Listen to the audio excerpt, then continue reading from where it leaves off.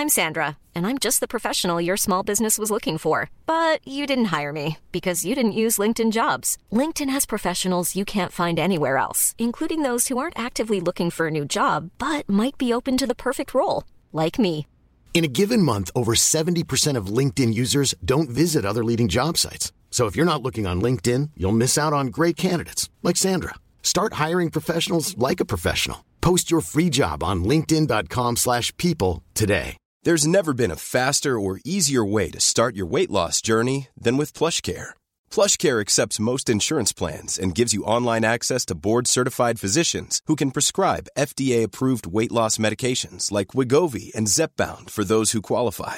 Take charge of your health and speak with a board-certified physician about a weight loss plan that's right for you. Get started today at plushcare.com/weight loss. That's plushcare.com/weight loss. plushcare.com/weight loss.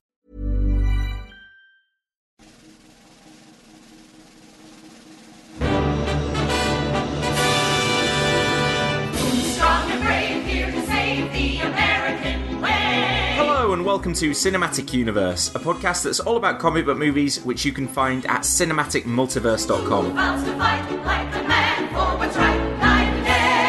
I'm Joe Cunningham, and joining me to help make sense of the comics behind the movies are Seb Patrick and James Hunt. Who will campaign door to door for America? Carry the flag shore to shore for America. From Hoboken to Spokane, the Star-Spangled Banner we will flag. We'll discuss the latest comic book movie and TV news before diving into our spoiler-filled discussion of Joe Johnston's 2011 film, Captain America, The First Avenger. I am so excited, you guys. But before any of that, I'm going to ask Seb and James to explain a comic book concept that, as a movie fan, I just don't understand. And this week, I'm not convinced that you're going to understand either. We'll find out. It's not the Inhumans, guys, is it? It's not the Inhumans, Seb, don't worry. Although I don't know, this character could be an Inhuman. I don't know yet. There is a Marvel character who I came across called White Fox. What's that? Wow, I think you genuinely have stumped me, at least. I'm on Google right now. I've literally never heard of this character. Because it's a superhero introduced in a Korean webtoon who made her way into the Marvel Universe, like, in 2014, 15. Yeah. Well, should we try and talk this through? Because I want to talk about my exposure to this character, and then wonder whether, because I'm interested what this means for Marvel, because I didn't know that this was a thing. Because White Fox is a character that I came across playing the iPhone app Marvel Sum Sum. Sum Sums are these little these little like Disney characters that are like fluffy little balls, which I think originally came from Japan and now very popular in this country. My wife is a big Disney fan, and we have lots of these little Sum Sums, and then they released Marvel ones as well, so I got lots of the little Marvel Sum Sums, and then they released a Marvel Sum Sum app, and White Fox was a character on it, and I got this character White Fox, and I was like, I've genuinely never heard of this character. And then I googled her, and it said that she was from the webtoon, the South Korean webtoon, Avengers Electric Rain. Okay, so I found how and where she made her way into the Marvel Universe, and it's in Contest of Champions, which is a comic that's... Well, it's written by Al Ewing, who's a very good writer, but I haven't read Contest of Champions because it's based on a video game. I don't know if you've heard of the game, Joe, but Contest of Champions is basically Marvel's equivalent of Injustice Gods Among Us, I think, and like that, they've done a comic spinning out of it, but I've no idea if it's even actually in continuity, or... I mean, according to the Marvel Wikia, like, it is Earth 616, because that version of the character is like her so she has an Earth 616 page, but yeah, I don't know if she's appeared in any other comics aside from that. I'm pretty sure Contest of Champions was a Secret Wars miniseries. Oh right, But I thought it was. It got a full. I think it got a full comic launched afterwards. And I believe, because I've heard former podcast Al Kennedy talking about it as like a comic that is far better than it has any right to be, given where it comes from. Probably because it's by Well, that's because Al Ewing. the original Contest of Champions was like a very bad crossover, where I think it may even have been one where people could vote on who won. It was just a kind of fight comic, Right. back in the day. So, but to go back to White Fox and this comic, or this cartoon, the South Korean cartoon Avengers Electric Rain, is there a lot of that kind of stuff, of just like Marvel and DC and superhero properties that have been made in other territories that we just never get exposed to? There's not a lot of it. It's not unheard of. Like Marvel UK had a whole library of characters and books and stuff that were produced in the UK for the UK market and didn't necessarily feed back into the American stuff. And there was Although that most of those did Japanese- end up coming over eventually, I think. Well, in yeah, some when form or other, particularly when Marvel UK folded, like the Yeah. characters, Marvel still own them, so they turn up occasionally. But And there was that Japanese Spider-Man show, wasn't there? yeah, and the there TV was show, yeah. there was the Indian Spider-Man. Spider-Man was the one I was thinking of. Yeah. Yeah. I mean, it That happens. was a license thing, wasn't it? Yeah, it happens. It's not incredibly common, but it happens. But for this character to be showing up in like a game that I'm playing, and then I googled and said that she had been brought into mainstream Marvel continuity in the comics. It seemed to me like a great opportunity to expand out this kind of superhero world. That if you had characters being created in different territories, who were kind of native to those territories as well, that hey, this is a character where you could cast a South Korean actress and put her in a movie, and there's no kind of like fanboy outrage because it is an original character. It's it's a Marvel character. There's no kind of like rewriting the character or anything like that. You just put them in there. Yeah, I mean, there are two arguments against what you're saying, and one is that it's been done in the past and never really sells, and the other is that economically speaking, it just doesn't make sense to like run a division of Marvel out of another country when your core business is all in like Britain and Canada and America. No, but what I mean is if these characters, I don't know if there are other characters like White Fox who have been created in different territories, that if US Marvel Comics, which it sounds like is the case, decide to use this character however sparingly or sporadically, that's a way to bring in more diversity into mainstream Marvel. And this character looks quite cool. Yeah, but I guess the argument is why do you have to have Koreans create a Korean character when you can do it in the US for no extra cost? Well, like they do. You don't have to, but if it's happening anyway, and then you get maybe a little bit more authenticity, that character being created. I don't know. I saw Moana this week, which had, like a Polynesian council of people who they were like consulting on making that movie, so that everything about Polynesian culture and the characters and the myths and the legends that they represented was accurate to that culture.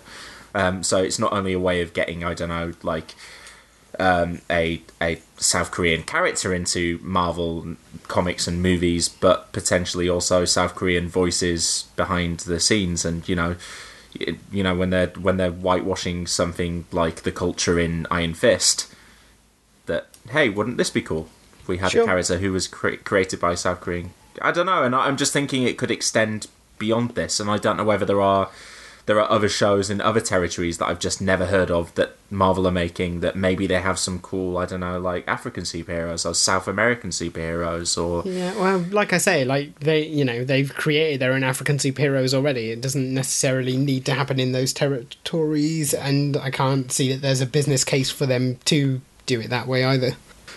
I mean, I still think it's probably more. I mean, as James said, kind of more about the economics of sort of editorial offices or production office. And I think probably the point about there being characters in South Korea specifically is that South Korea has an industry with its own cartoons, so it's natural that they would license Marvel characters. What you're not really likely to get now are the comics companies setting up offices in these countries and producing their own comics in their own language, because there's there's little enough economic sense in them publishing in America, quite frankly, based on sales. But I mean, a good example of the kind of character that you're talking about would probably be New Superman in Rebirth at the moment, who is a Chinese character. Like, the stories are set in Shanghai. He's a Chinese version of Superman. And there's also a Chinese Batman and Wonder Woman, and it's actually kind of like a comedy book. It's quite like the Giffen and DeMatteis Justice League, but it's written by Gene Luen Yang, who's a Chinese-American writer. Right, okay. So, yeah, I mean, the artist isn't Chinese, but the point is that, in order to create a character... I mean, I don't know if they're trying to appeal to the Chinese market or if they're trying to appeal to the Chinese-American market, but... either way, the point is to create a character and, have some authenticity to the character and the setting and the politics and stuff. They have sought to actually get a creator with a vaguely similar background, which, it doesn't happen enough in comics, and it should happen more. The majority of these stories should be told by people... and not even just in terms of different nationalities and races, but also like of genders and stuff like that, should be told by those people. Equally, I think it is important to. I think I read, might have been Kieran saying this recently, that there is an element of it's good to understand other cultures, and one way to understand other cultures is to immerse yourself in them and write about them. But the problem that comics have got is that, like, everything's done by white, mostly American or British guys, so that is something that could and should change. So, well, I mean, creating characters like that is a good way to do it, but the economics of it mean that they're unlikely, despite having the internet, so people can do stuff remotely these days. The economics of it and the editorial offices all being based there means that the majority of them are likely to be based in America, who are going to be creating things for Marvel and DC. And White Fox, I don't know. She's in the Sum game, you guys. Maybe they've got plans. We'll see her in Avengers Infinity War, and it'll be great. Can I just point out, by the way, that I'd never heard of these Sum things until being confronted by a wall of them in your flats. Yeah, we have literally hundreds.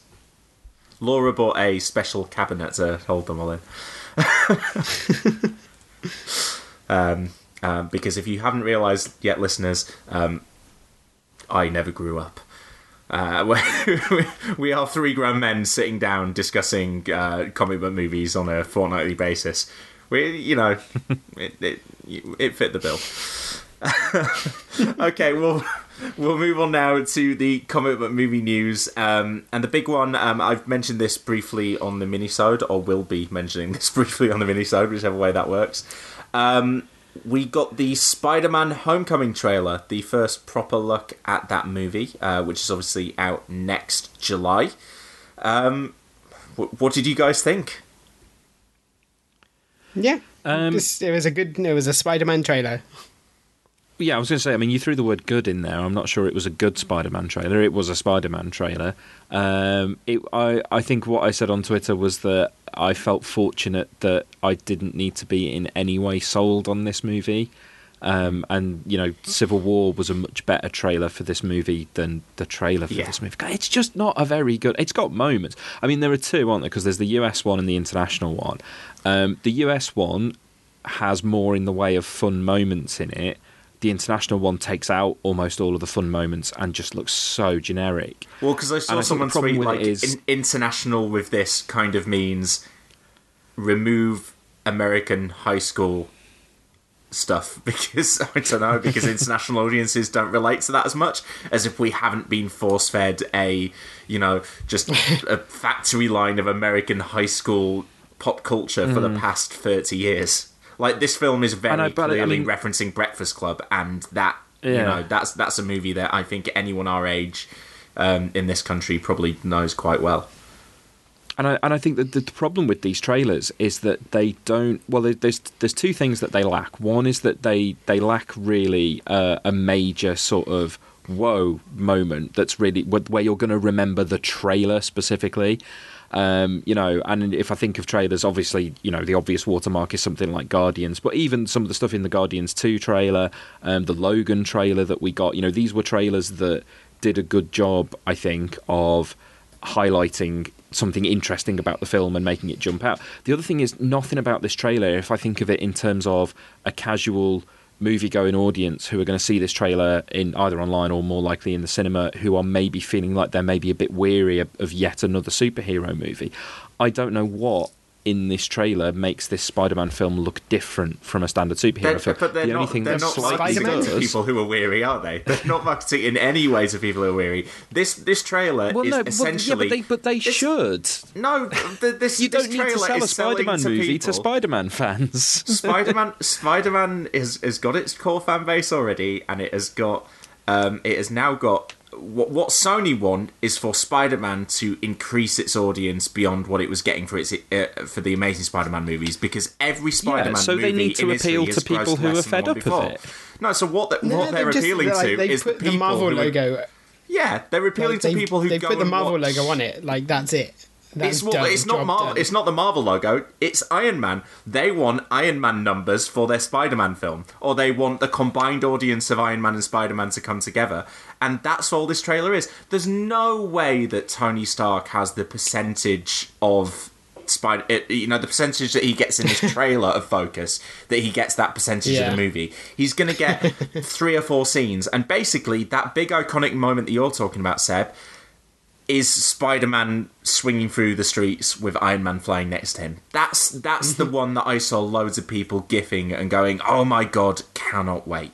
And I think I didn't think it was too dissimilar to the Guardians trailer. And I think if we hadn't seen Captain America Civil War and seen this version of Spider-Man already, I think we'd be just as excited about this as we were of thinking that the Logan trailer was great, because it's showing us something new. I mean, the Guardians trailer basically was Baby Groot. It was Baby Groot, and that was it. It was fine. And this trailer's fine as well. All trailers are fine.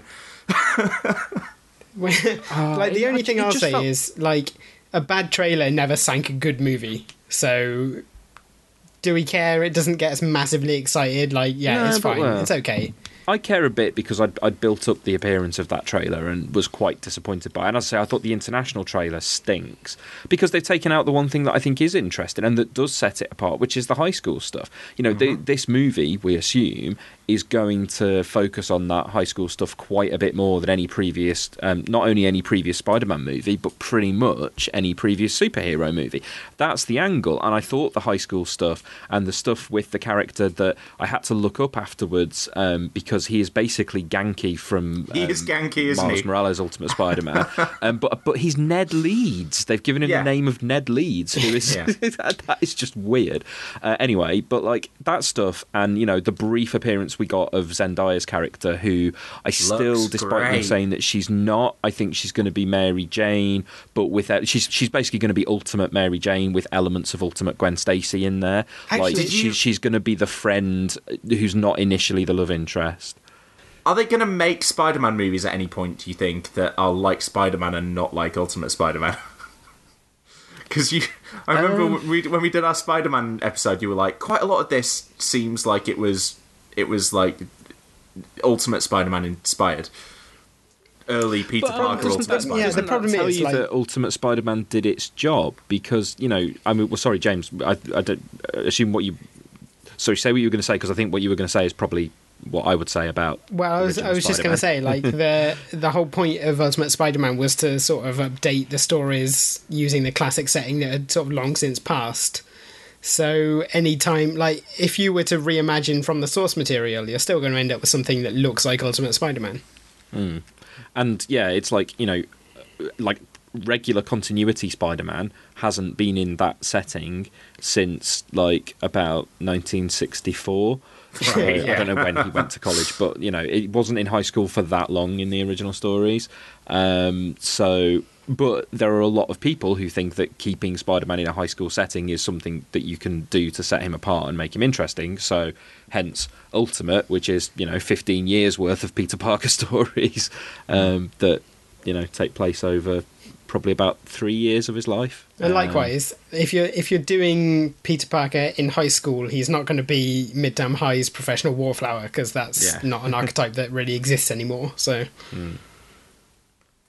I mean, the alternative is to do Spider-Man stories where he's the age that Peter Parker is in the current comics and has the life situation that Peter Parker has in the current comics, but I think there's a feeling that while there's nothing wrong with a lot of those comics, that as a new concept to bring to a film, that's inherently less interesting than the kid, coming to terms with the powers and also, with the loss of his uncle and everything. We've spoken before, but the Marvel Universe, cinematic universe, has that kind of age range well covered. Exactly. Yes. Yeah. Like, if the thing that sets Spider-Man apart from the other characters is that you can do the kid version and have him be sort of mentored by the other superheroes and have him more fallible, that sort of thing. And it seems like what they're doing in current Marvel Comics continuity is almost making Peter Parker into the Tony Stark figure, and moving Tony Stark off to the side, which you definitely wouldn't want to do in these movies. We've got enough. After Doctor Strange, we've definitely got enough Tony Stark figures. I will say about this trailer that, while, as I say, from a marketing point of view, I don't think it's a very well put together trailer. It doesn't mean I think the movie's going to be bad, and I do think that, I like the glimpse we get of Michael Keaton, and I do think that Tom Holland, every single bit of footage that I've seen of Tom Holland as Spider-Man and Peter Parker, I have no quibbles with whatsoever. Yes. I really think he's going to be great throughout this film. And I liked the movement in, again, this is something I think is probably very important for Spider-Man. I liked the movement of Spider-Man in that in the scene where he's taking down the guys in the Avengers masks, and that for me immediately sold me on, okay, this is a Spider-Man whose banter I'm going to find kind of playful and fun, rather than the banter of the Andrew Garfield Spider-Man, which I felt like he was a bully and a bit of a douche. Yeah. And I liked the way he was dodging the punches, and I liked the way he lightly touched down on the ground. I like that they have finally fulfilled your prediction, Seb, of putting the webbing on the costume.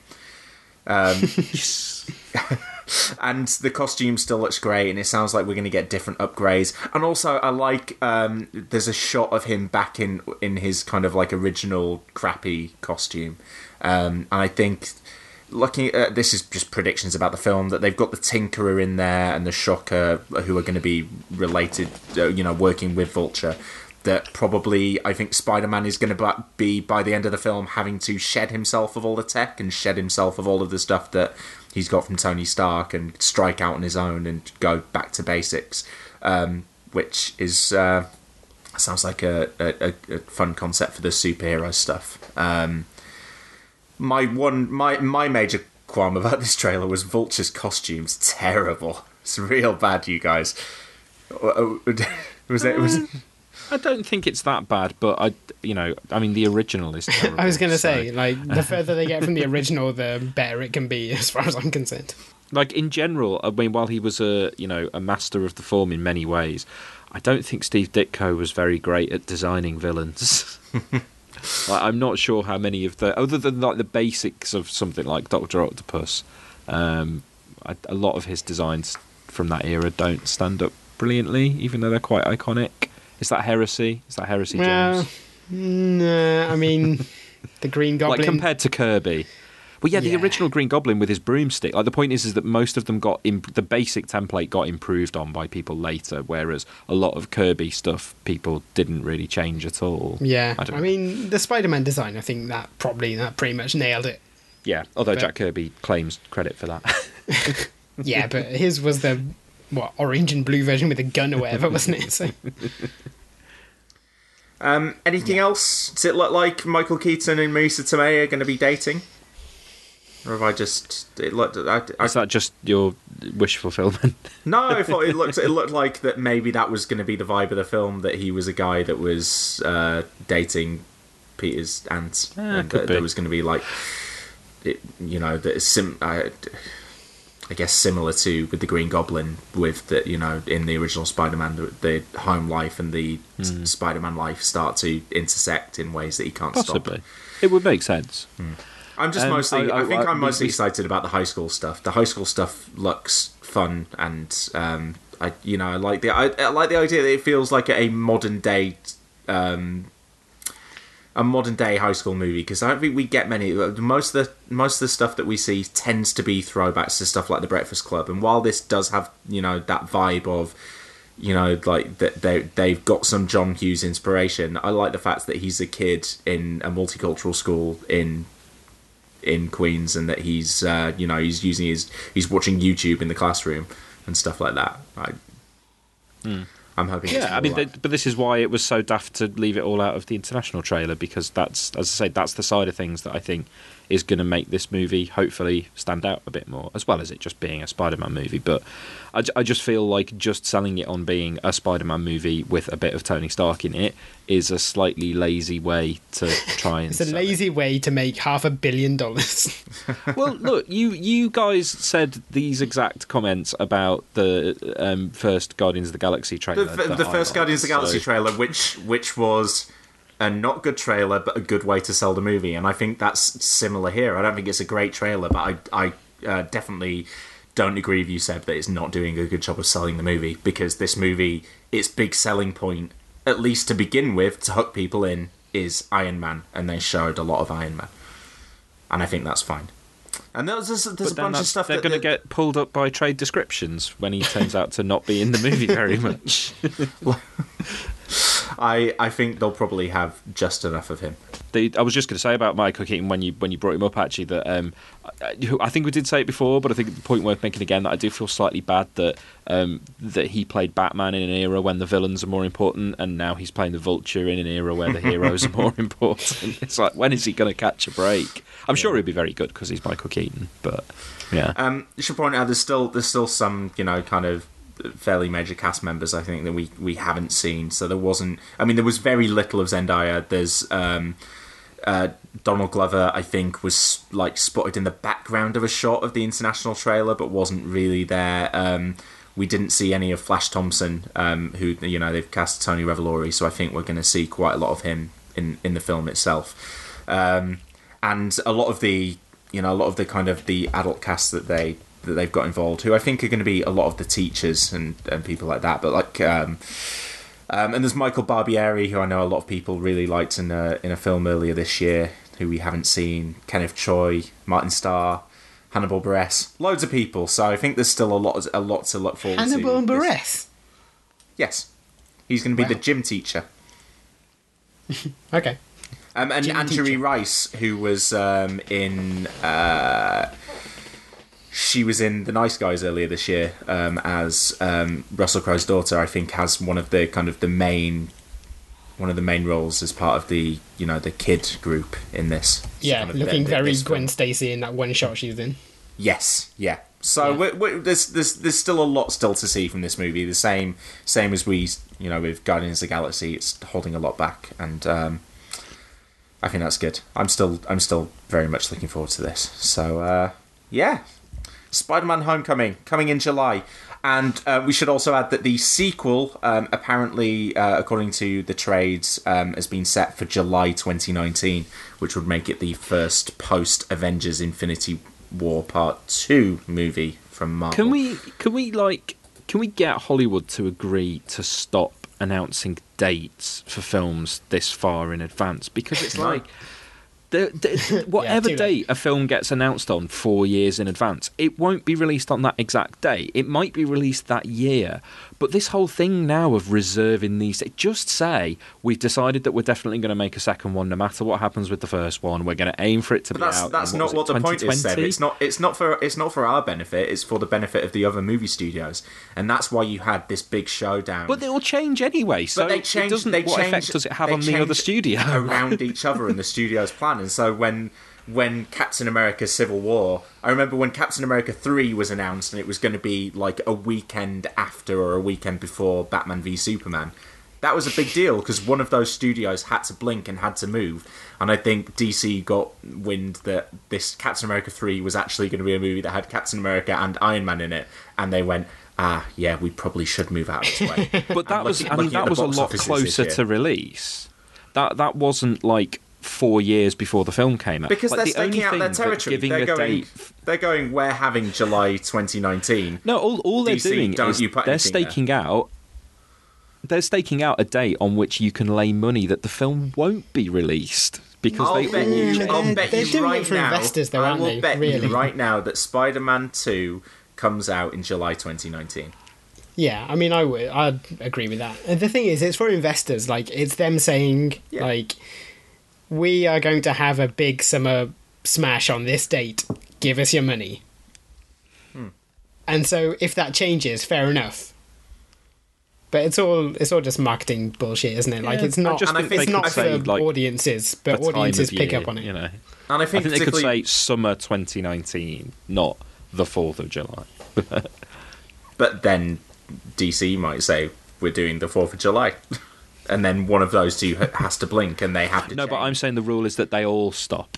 This is the rule I'm proposing: is that they all stop doing it. Might have to I give think Will you Smith get. a ring. Yeah, I am fine with this. It certainly helps me plan podcast stuff. This is when I expect these things to happen. Anyway, looking forward to Gambit from 2 months ago. To prove Seb's point. Okay, well, I think we talked so long about the Spider-Man trailer that it probably doesn't make sense to do any more news. There's nothing else that exciting to cover anyway. We'll let the mini-sode pick up the slack in that regard. And we'll move on now to our spoiler-filled discussion of Captain America, the First Avenger. But before we do, let's listen to the trailer for the movie. Rogers, Steven. Just give me a chance. Sorry, son. I'm saving your life.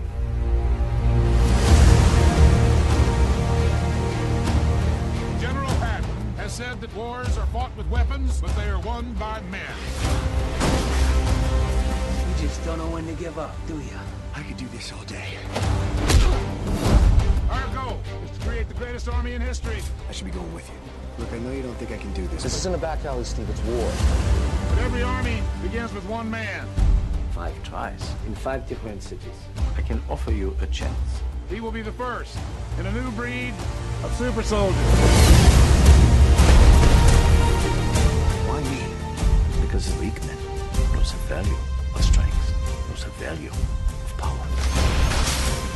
That wasn't so bad. That was penicillin. We are going to win this war because we have the best men. Now, Mr. Stark. Nay, will personally escort Adolf Hitler to the gates of hell.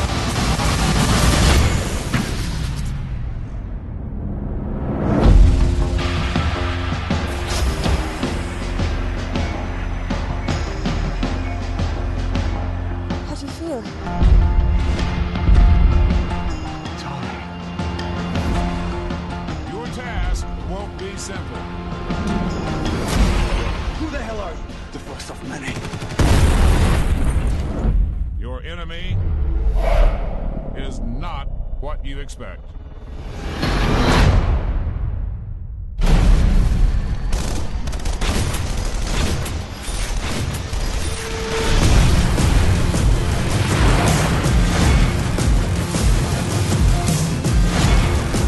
don't know if I can do this. This is how you the chosen.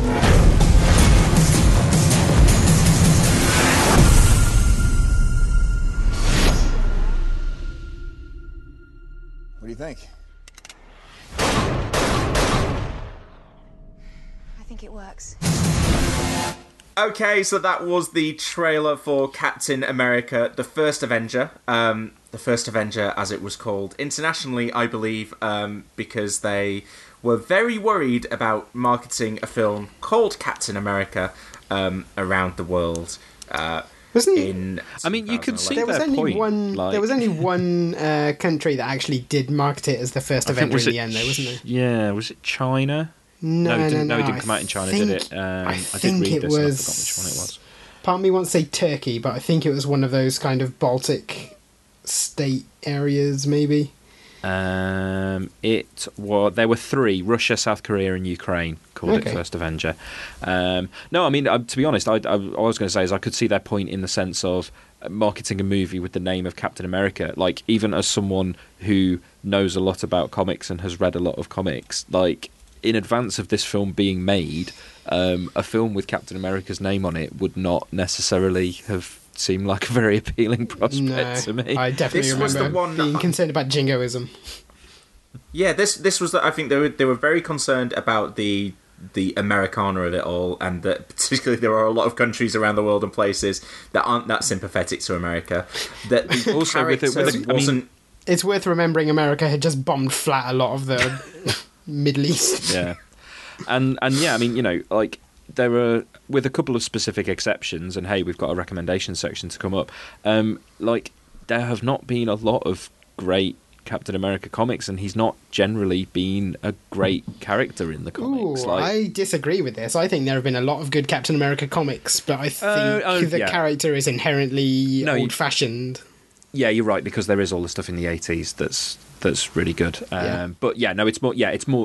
There's been not many occasions where the character has been the reason to read his comics. Let's put it that way.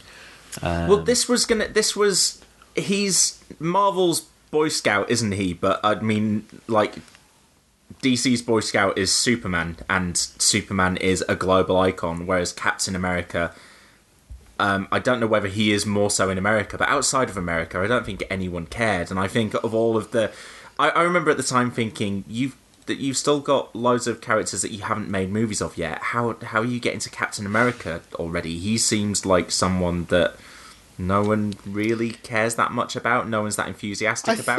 And everything I was reading leading up to the movie as well was like, this is... I mean, it's set during World War II, which is all of the really kind of old jingoistic, kind of silly, bland Captain America stuff that isn't the kind of the great stuff that you're talking about in the 80s or the Brubaker stuff from the past decade. I mean, to be fair, I think Captain America's a very recognisable figure. Like, certainly...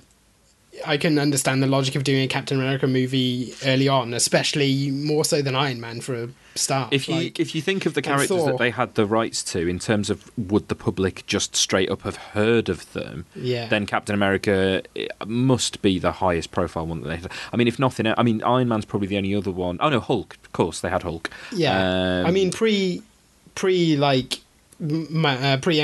like, the most recognisable characters were Spider-Man, Hulk, and Captain America.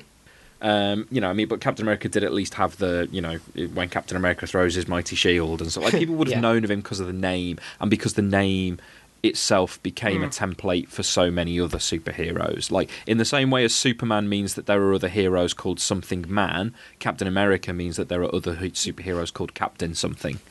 I think what I thought then was not necessarily that the recognition wasn't there, but that just it didn't seem like a particularly interesting character. And I mean, I couldn't be more wrong, because I think this movie is like, first of all, this movie more so than Thor. Thor opened up the MCU and kind of did some of the heavy lifting with the cosmic stuff and the ideas. But in terms of creating a character, Steve Rogers is so important to what Marvel did with the Avengers, and I think has become, as we saw with Captain America: Civil War, has become as central as Tony Stark to these movies, to what Marvel are doing. More so than any other character, and I just wouldn't have expected that coming in. No. But yeah, the fact that they get this character so right here, I think, it is the reason why the Avengers was the smash it was a year later, even if maybe only a third of the Avengers audience actually went to see Captain America. I mean, the thing that strikes me about Captain America in this movie is that it's kind of a formative version of Steve Rogers that we haven't really seen, because when he was created, it was in the 1940s, when, like, it was pre-Stan Lee doing all the kind of interesting stuff with superheroes, so Captain America was a kind of generic superhero figure. And, like, they haven't really gone back and retold the origin since then in any major, certainly no definitive way. So I think having the chance to like redo Captain America in the sort of modern mold definitely helped him be less of an icon and more of a sort of three-dimensional figure. And he feels he feels very unique. I mean, this is going beyond this movie. I'm kind of talking about the context of all the stuff that Marvel are doing, but that you have him as this kind of idealistic World War II guy, and this has framed all of the stuff that they've done with him since. You know, the fact that he is picked entirely based on his virtues, because I mean, all of the other Marvel characters that you get in the Avengers, I mean, you've got Tony Stark, who's a bit of a dick. You've got Thor. That's his entire thing in his movie, is that he has to be humbled and he has to come to understand, you know, that he doesn't have some like inherent right to be the king of Asgard or whatever. And you've got Black Widow, who, you know, say she's got red in her ledger, and all of these characters are kind of in some way compromised or have like darker pasts. Whereas Steve Rogers and Captain America, he's a paragon of virtue, and that he comes from this different time where things were a little bit more straightforward. I mean, and I think it's so simple, but they essentially construct this film and this movie and this character around the one line, which is, I don't like bullies no matter where they're from. And that's that character in a nutshell, isn't it? And that has been that character across the 5 films that we've seen him in now. Yeah, I mean, I think you have to be careful saying, like, he comes from a simpler time or whatever, because I think a lot of the other characters are more complex. And the challenge with Captain America was not necessarily to make him old-fashioned, but to make him interesting despite his sort of Boy Scout nature. Like, I think that's a problem, whatever era you're dealing with. And it's something they did very interestingly in The Winter Soldier, actually, was sort of address that they build on it fantastically there. Yeah. And I think... Sorry, go on, Seb. No, I was just going to say, I think you can actually directly see the potential pitfalls in trying to take that character and update him and update his origin and update his personality, just by looking at the Ultimates, which there'll come a point in the future when we talk about that in more detail. But the Ultimates was one of the reasons I think why I would have had so much trepidation before this movie. It wasn't that I disliked Captain America because I thought he was, kind of boring and a goody-goody and a Boy Scout, because, hey, you know, Superman's my favourite superhero. I don't have a problem with Captain America being like Superman. In fact, that's why I like him in these movies so much. Spoiler. But one of my main exposures to Captain America comics before this movie, because I hadn't read stuff like the Brubaker stuff at that point, was the Ultimates, in which he's a dick. So, and initially he is portrayed relatively sympathetically, but what Ultimates does is introduces him straight off the bat as, you have a World War II flashback, but he's immediately active as Captain America in World War II. Like, Mark Millar in Ultimates is not at all interested in Steve Rogers pre-Captain America. He is interested in the origin in the sense of being dug out of the ice and waking up all these decades later. And to be fair to him, like, there is some quite interesting and nuanced stuff in terms of how he's dealing with modern life compared with his life in the past. But in terms of the personality of him, he's just immediately introduced as a brash soldier during World War II. He's full of himself and he's a complete arsehole, and like, he's just a complete arsehole throughout the entirety of both Mark Millar's runs on the Ultimates. Like, he's such an unlikable character, and that is what put me off a Captain America movie. I sort of, this is going way off topic, but I sort of feel like Miller was doing that as a deliberate criticism of, like, American foreign policy. Probably because, like, Miller's views on Bush, I think, are well documented, and he has Bush as the president in those comics and being quite pally with Captain America, so it could be, but...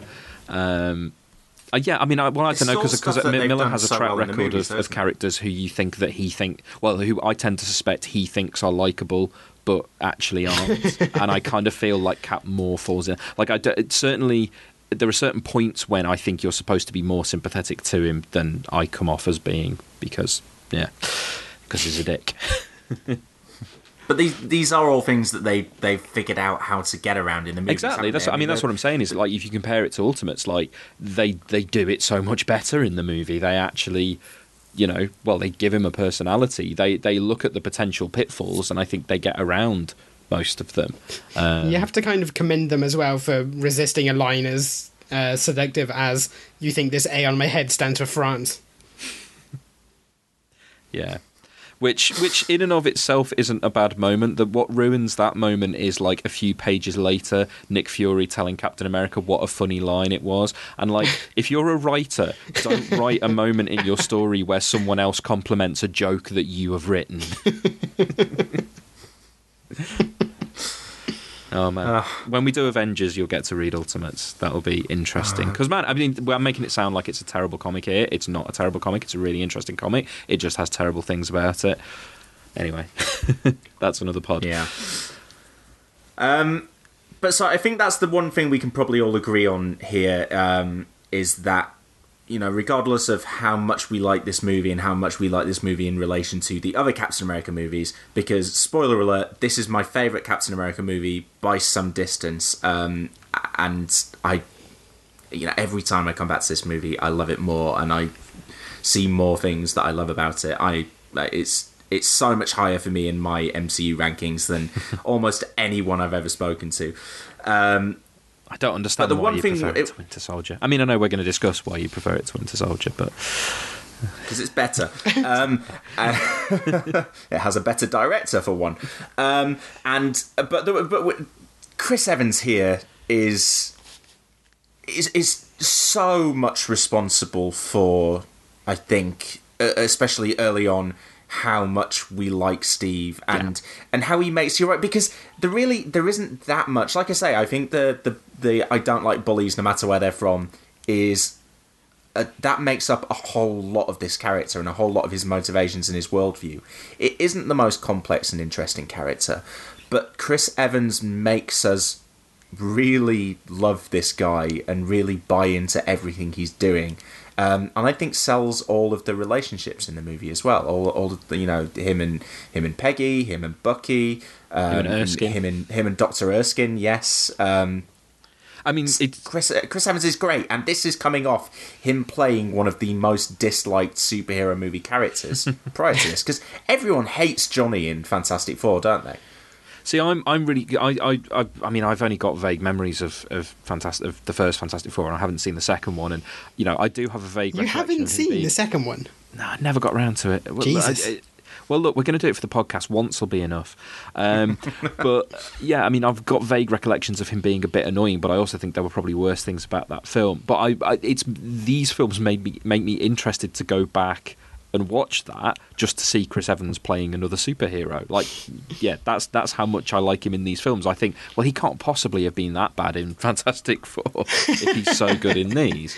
Like, because I'm not sure it's that he's bad. It's just they write the character as a jockey douche, and he plays it that way. And Chris Evans, he kind of earlier in his career had that kind of reputation. Yeah. He plays the parody of that in Not Another Teen Movie. Scott Pilgrim. Yeah, I mean, in Scott Pilgrim, he does it exquisitely well. But, at that point, in the build-up to between the Fantastic Four franchise and getting to Captain America, he had started turning up in roles, and I remember seeing him in Sunshine, which I think arrived the same year as the Fantastic Four sequel, and going, that's that guy I hated in that other film, but he's fantastic here. And The Losers, which is probably another movie we'll get to on this podcast at some point, he's very charming. I quite like him in Paul McGuigan's Push. Scott Pilgrim is the obvious one. And yeah, I remember that being the one kind of thing that I was hanging on to, was like, because do you remember when they were casting up this movie and they were talking about like possibly John Krasinski? God, no, I don't even think I remember seeing that. He's screen tested for the role. Can you imagine? No. No, yeah, definitely not. I mean, I would. The only way I could react to that is with a GIF of him from The Office looking towards the camera. I mean, to be fair, would you? It's not beyond the realm of possibility that they could have done a Chris Pratt with him, because would you have thought that Chris Pratt would be playing all the roles that Chris Pratt has played recently. Like I'm rewatching Parks at the moment, and just like we're still on fat scruffy Andy at the moment, and I refuse to believe that is even the same person that's in Passengers.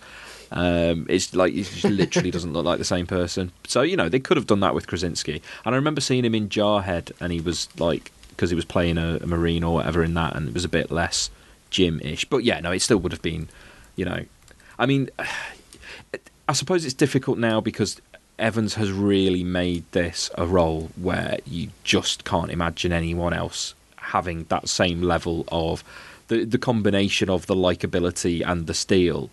And I mean, I know that to the world at large, like the MVP in the Marvel films will always be Robert Downey Jr. And even after he's left the series, like he will be the most important actor figure in this whole series of films.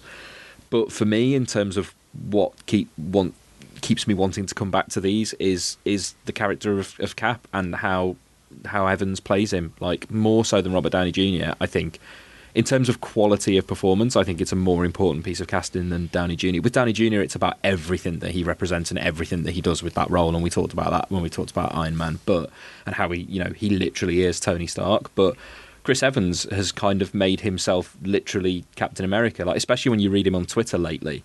He's really like he's committing to that role, which is ironic given that he might not be doing it for much longer. But very concerned about recording a podcast where we talk about Nazis quite a lot right now. Yeah, who'd have thought that It's a Good Idea to Punch Nazis in the Face would be a topical movie in the year 2016. But yeah.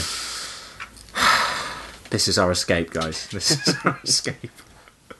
Every time in Star Spangled Man, every time he punches Hitler, I just imagine that's Milo Yiannopoulos. Wonderful. I'm just looking at the list of actors. We don't have to discuss this, but some of our listeners might be interested.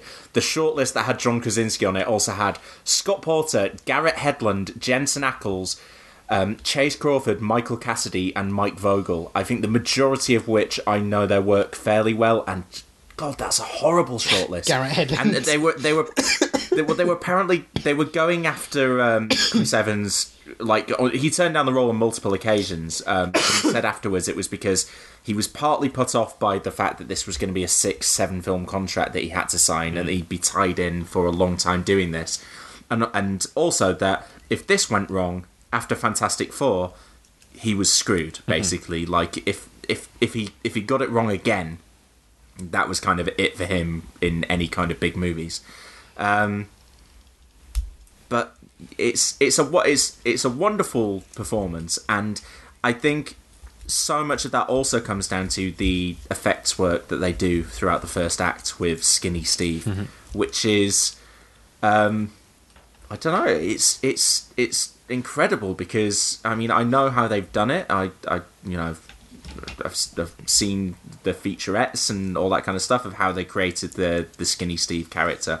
But the importance of actually having Chris Evans performing there as Skinny Steve, so that for the impact of the transformation, but also, I don't know, I still think it kind of does cast a shadow on the character, a positive one, going forward as we see him in these future movies, that you still can see this skinny kid inside of this character. And I think maybe I don't know, I was kind of Team Tony in Civil War, but when I think back to this kid right here and what shaped him in this movie, I think, oh, maybe I was wrong. What do you think of the effects? Are you as impressed as I am? I find them sort of jarring when I go like when I rewatch it. I'm just like, it's obviously effects. I think there's one particular scene where it doesn't really work, which is when he's in the car with Peggy. Like, he looks too small there. I think most of the stuff when he's on the army base is really well done, and I think I think works well. But that bit in the car, I think maybe because it's quite static, so you're just kind of looking at him and you're just thinking, you've been digitally shrunk here. I don't think the Erskine scene's as bad, actually. I think that comes off quite well. So maybe it's not just that it's static, but Do you think that it might be as well because he is being shot next to Hayley Atwell, who we know is going to be his love interest, and because you're right, he is like static next to her. Yeah, so I suppose Hayley Atwell's not. You think about the she's logistics not like a skinny. a bit more. But she's not like a skinny kind of Gwyneth Paltrow. She's quite like full figured, isn't she? And I think maybe that because it's in your head as well that these two are potentially attracted to each other. It does look quite weird that she is a foot taller than him and quite curvaceous, whereas and probably if you stuck both of those characters on a set of weighing scales right there, he would probably be like 30 pounds less than her at that point. Just because he is so small. He's so small. So yeah, I can see what you mean in that scene, but I think it's really impressive. I don't know, I kind of buy that character. I never think when I'm watching, that just seems like Chris Evans scaled down. I think I think that character's really there, and I think they do a good job with the hair as well. The kind of the floppy over his forehead look, which ends up getting a little bit more slicked back as he gets through the movie and becomes the buff beefcake that he will be post transformation. Which we do need to talk about, you guys, because when he comes out of that transformation, all glistening, I think we all empathise with Peggy's reaction there, don't we? Is this? Sorry, I'm not sure what moment you're talking about, because I don't think you've ever talked about this moment on the podcast before. Can you just remind us of it? I was watching this with Laura, and I was like, the best moment in all of the Marvel movies is coming up here, possibly the best moment in movie history,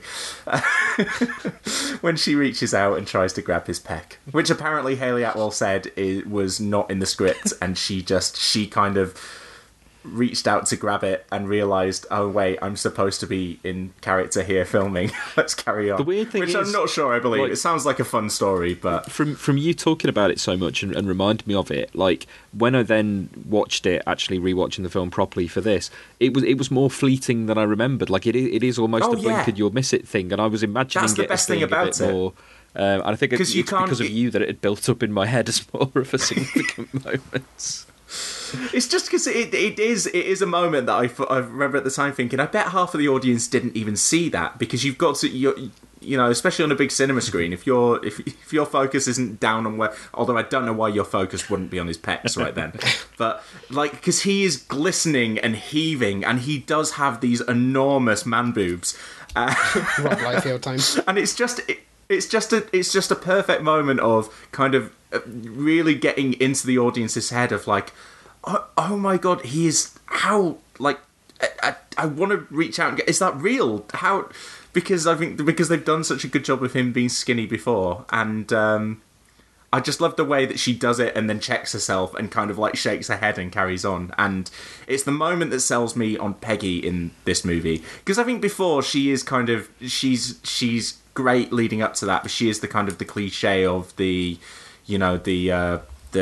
World War II propaganda poster with the the woman with her muscle and the true. But I do like the fact that literally within 30 seconds of walking onto screen for the first time, she punches a dickhead in the face. Like, I know it's a kind of obvious thing to do, or kind of the sexist bloke says something and then she punches him. Like, it's a cliche, but it does set the tone for her character quite well. Yes, like, but I think this I think maybe this is the first like real humanizing moment.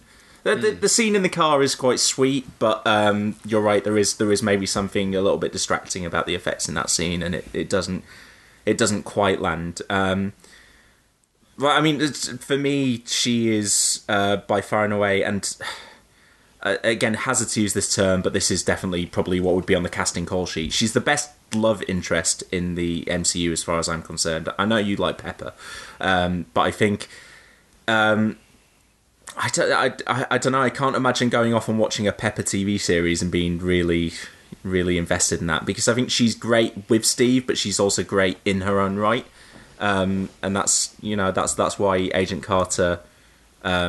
I mean, for whenever Agent Carter felt like it was misstepping slightly or wasn't exactly firing all cylinders, she was never the problem with it, and in fact, she was probably the reason that you wanted to keep watching. I mean, I think it's, I guess, a phrase like best love interest or whatever. Like, I would agree with you because of what she goes on to do, that she is the best character who is also a love interest. But as far as love interest in terms of how the story plays out between the characters, while I do like the tragedy of this and it works really well and it is moving at the end, overall as a story I am still more invested in Tony and Pepper as a couple. But no, I mean, I agree with you that she is the best character who has been introduced as a love interest, but a lot of that is to do with everything that's happened with her since. I mean, and even actually in this, like, she is a character who, you know, when you know that she's going to be separated from Steve at the end of the film and you're like, oh, okay, does that mean her story's over? You do think, yeah, I want to see more of this character going and doing cool stuff during and after the war. It's not just because they went and did the one-shot. Like, it was a good thing that they went and did the one-shot because you knew from this film that there was the potential for her to go on and do that. And you're right, the stuff that they've done with her since has been, I mean, every time she's popped back up has been strong. I mean, the Age of Ultron scenes, the Winter Soldier scene. The Ant-Man scene. Yeah. Which has nothing to do with Steve, but it's still great. And I think the finale of season 1 of Captain America is of Agent Carter, her kind of grappling with and moving on from her relationship with Steve, I think is one of the stronger moments in that series. But yeah, in this film itself, I think the interplay between them is great. I love the kind of the chaste nature of the relationship. Just the because it's really great for Steve, who, by the way, is definitely a virgin, like, long into the MCU. That's something that's not addressed, but he's basically never spoken to a girl before. He kisses Natalie Dormer in this movie, but, like, it's not... Well, she kisses him, that's kind of is more... Yeah. It lasts for a few seconds, though. I'm with Peggy there. He definitely steps out of line.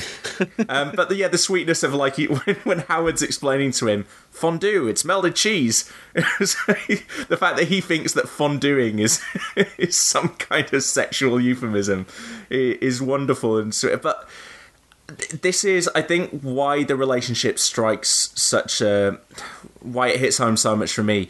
And spoilers for His Dark Materials here, but that's... the His Dark Materials stories, always...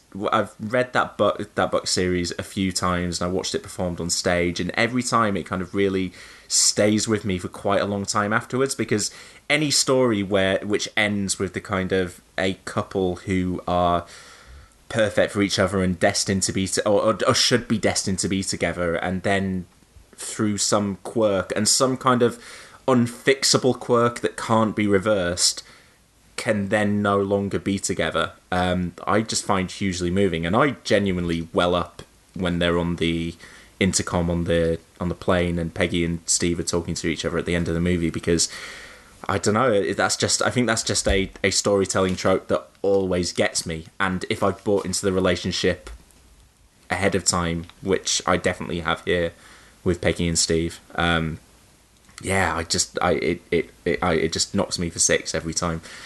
I'm aware, James, that you've been very quiet for about the past 5 or 10 minutes, and I know that I'm waxing lyrical about this movie, but you're not quite as keen on it as I am. So, I mean, I'm going to give you the opportunity, and I promise not to get mad if you don't think that Peggy and Steve are quite as wonderful as I do. I think my problem with it is that I never found the relationship as interesting as you guys seem to. Like, maybe I don't feel like they were destined to be together. Maybe it was because I'm approaching it from the standpoint of I'm a fan of Captain America in an era where Sharon Carter's his, like, you know, main love interest or whatever. Like, And I was furious, James, when he kissed Sharon Carter in Civil War. Absolutely furious. Justifiably, because... She's just died, you monster. Yeah. Don't cop off with her niece. Yeah, I mean, in the MCU, certainly Sharon Carter's not got a huge amount of business kissing Captain America. Like, definitely she's at the back of a longer queue than she appeared to be in that film. But at the same time, like, for me, I was watching it through the lens of, here is a love story that's doomed from the start, so maybe I never engaged with it fully. You know, it never really clicked for me. What about at the end, though? I mean, we're jumping around the movie, but so they've had that conversation. You know, they're going to meet for the dance on Saturday, and it's because they both know it's not going to happen. But then Steve has the kind of the torture of waking up, because he thinks he's going to die, basically. He doesn't think that he's going to have to emotionally deal with it in the way that Peggy is going to have to emotionally deal with it. And then wakes up and gets all of this stuff explained to him by Nick Fury. You've been asleep for 70 years, Cap. You're stood in the middle of this giant, intimidating Times Square, which, by the way, is a wonderful scene. It's so exquisitely shot. The way that it kind of has the bright vibrancy of the colours compared to the kind of the browns and the almost sepia tone that the rest of the movie has had. That entire scene is great. And then to have all of it explained to him, and then the only thing that's on Steve's mind is, I had a date. And we cut to black. It's a very good laugh. Yeah, it's a nice moment. Oh. It's just, you know, I watched the whole film on the understanding that it's not going to happen. So, you know, it didn't click for me the first time. James. Yeah, it didn't click for me the first time, and it just never clicked for me in subsequent times.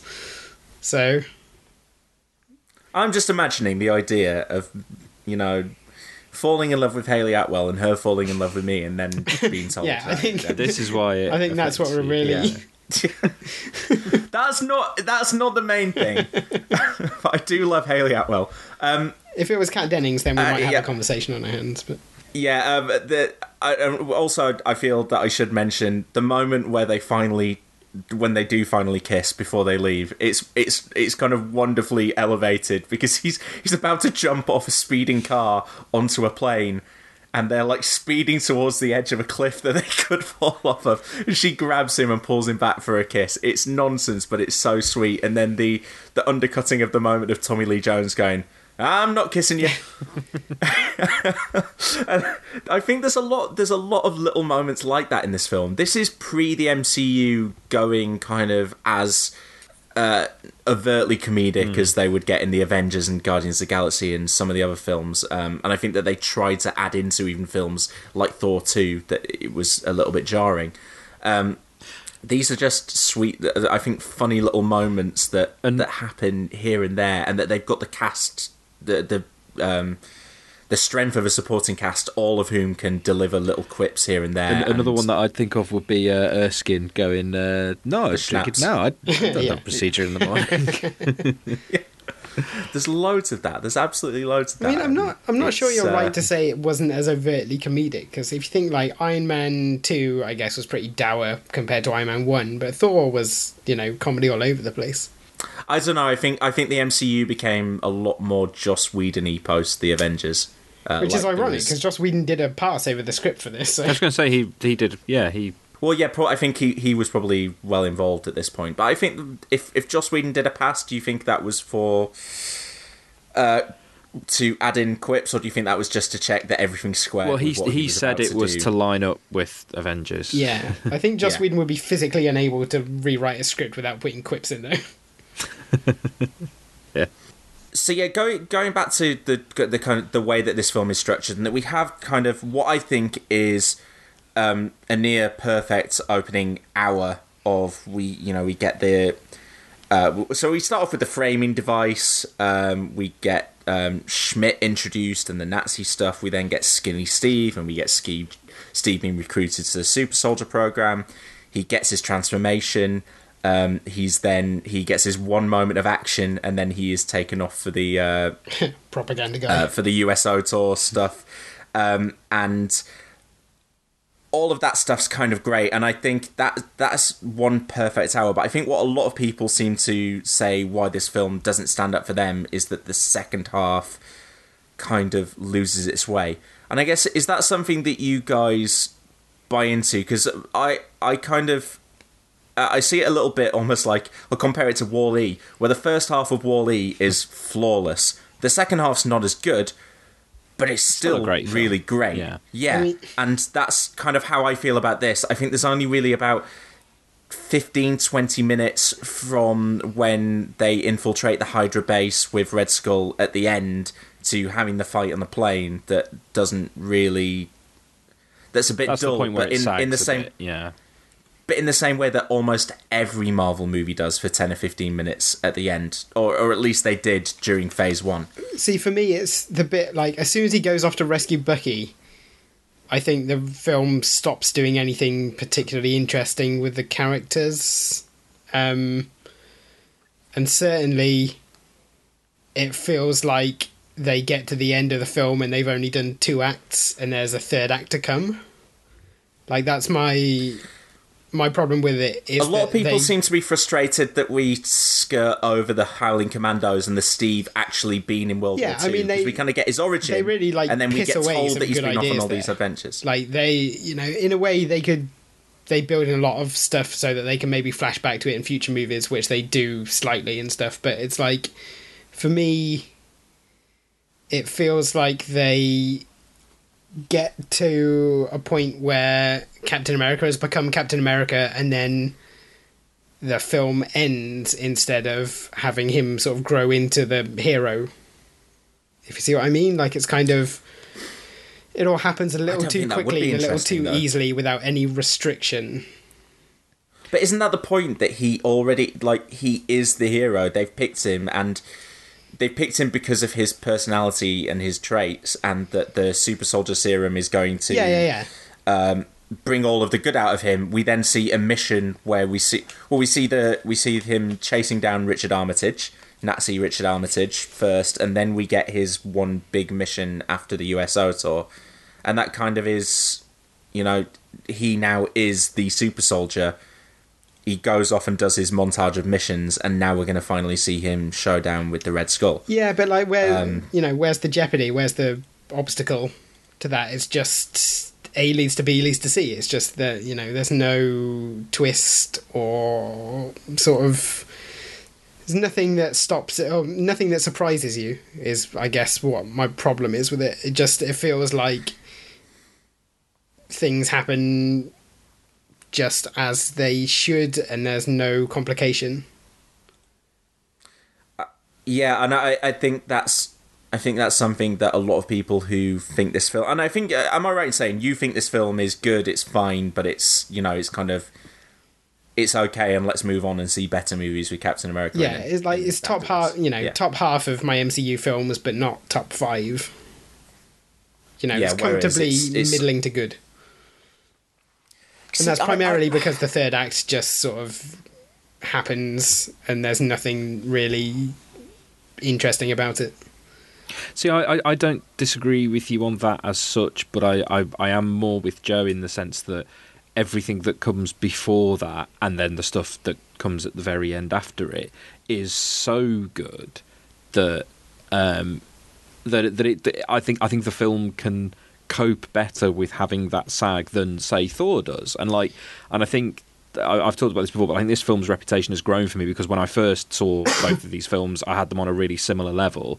I now enjoy this far more because I think the highs of this are far higher than those of Thor, even though in some ways they sometimes suffer from the same problems. But I just think the way that this film just sings... I don't mean that literally, although apart from him meaning it literally, for that first hour or so, and like, you know, I think every character beat is great, and I think every performance is great, and it's like, it's kind of rare, I think. Generally, obviously, the Marvel films do get the casting great, but usually there's a bum note somewhere, and this doesn't have one in the casting, with the possible exception of, I apologise for the people I'm going to offend by saying this, but that Sebastian Stan isn't especially good in this one, or indeed in any of them. You know, it doesn't really matter. I because feel like the people who like Sebastian Stan in the Marvel movies like him from other things. He's such a blank slate here. There's nothing going on about that with that character. He's only interesting in the first couple of scenes as Steve's. Hey, I'm Ryan Reynolds. Recently, I asked Mint Mobile's legal team if big wireless companies are allowed to raise prices due to inflation. They said yes. And then when I asked if raising prices technically violates those onerous 2-year contracts, they said, "What the f*** are you talking about, you insane Hollywood ass?" So to recap, we're cutting the price of Mint Unlimited from $30 a month to just $15 a month. Give it a try at mintmobile.com/switch. $45 up front for 3 months plus taxes and fees. Promo rate for new customers for limited time. Unlimited more than 40 gigabytes per month. Slows full terms at mintmobile.com.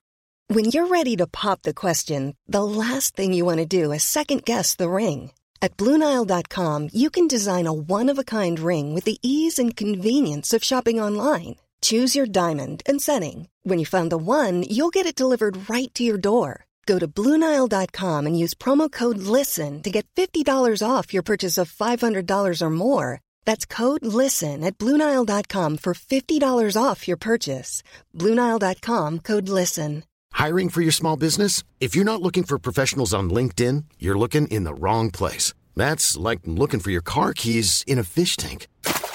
LinkedIn helps you hire professionals you can't find anywhere else, even those who aren't actively searching for a new job but might be open to the perfect role. In a given month, over 70% of LinkedIn users don't even visit other leading job sites. So start looking in the right place. With LinkedIn, you can hire professionals like a professional. Post your free job on linkedin.com/people today. And that's because Chris Evans sells it. So actually, I've talked myself out of my point that there isn't a bum note, but it's nothing massively detrimental because I think the character is so empty on the page. I mean, anyway. the thing is though, but like all of that supporting crew are just so much fun. And like the thing is, you're talking about like most films have this sag, but I don't feel like it sags. I think it hits its high point sort of halfway through, and then just sort of trundles to a halt. Like it doesn't peak at the end, and when it finishes, it peaks at the end. It peaks at the end. It's just at the very, very end. Well, yeah. Like I think what the emotional you would describe as an journey of the epilogue, film like is in great. any other film that would have happened, after the credits or whatever. What I do find quite interesting actually is that I think maybe the reason why it struggles in that last act is that it spends a fair amount of time in the first half introducing the villain and his plan, and then in the second half it forgets or doesn't bother to actually make that important, or like I think the problem that it's got is that maybe because everyone knows that it's going to end with something happening to Steve and him waking up in the present day. That is the ending that it's building towards. It's not building towards he defeats the Red Skull. And so defeating the Red Skull becomes an utterly unimportant aim in that final act. And so it happens, but you kind of you pretty much forget about the skull. And I think it's quite telling that the best scene, while I do think that, we'll come on to him, I do think Hugo Weaving is really good in this, but the best scene involving a villain is with Zola in the prison cell, rather than being anything to do with Red Skull. I guess that actually that's kind of the point, is that Steve saves New York, but you don't really feel like he's done that, and you don't feel like he's sacrificed anything particularly to do that. You're just like, here's the bit where he gets frozen. Yeah. And that's the inevitable result of the being Captain America. Yeah, exactly. So maybe that's why I look at the film and think okay, but then what? You see, I see that moment as an enormous sacrifice. I feel, because he doesn't. We know he's waking up, but he doesn't, and ultimately, the waking up is more of a tragedy than if he hadn't. I think, on a personal point for that character, and I think you're right that the Red Skull stuff never really feels. Certainly, when it comes to Captain America and the Red Skull, never really feels like it is that important in relation to all of the stuff that's going on with Steve. Because you talk about the Red Skull's plan, that all of that stuff with the montage and the second half of the film is basically showing Steve Rogers winning the war against Hydra, because they go around and they take out his bases here, there, and everywhere, and he's basically on his last throw the dice when we see him right at the end. That's his plan has been reduced to, if I don't get these bombers off now, I'm never getting them off because Captain America and the American army have done such a good job against me. So it is reduced down. But I mean, James, I massively disagree with you about the other MCU films not having this lull, because no. I think that in terms of... I think they all have lulls. I just think that Captain America's is like, normally they have a lull and then there's a bit of a peak. Captain America just a high point in the middle, then all downhill, and then maybe 3 minutes at the end. If we're breaking it down, I take it you're saying the moment at which it starts to sag is after they return back with Bucky. Even before, like, as soon as he runs off to get Bucky, like... You think that mission's weak? From that point, it just becomes, like, Infinite Lives Captain America, nothing, no problems, no hardship. He's just winning everything and nothing interesting happens. But that's from he's, you know... there's no threat for him as a super soldier, but as a person, he goes through an awful lot during that hour. I mean, and that's what I think hooks me to this movie is because there's a whole load of superhero movies where I don't really care about the final showdown with the villain. I care about the characters, and that's what Captain America: Civil War.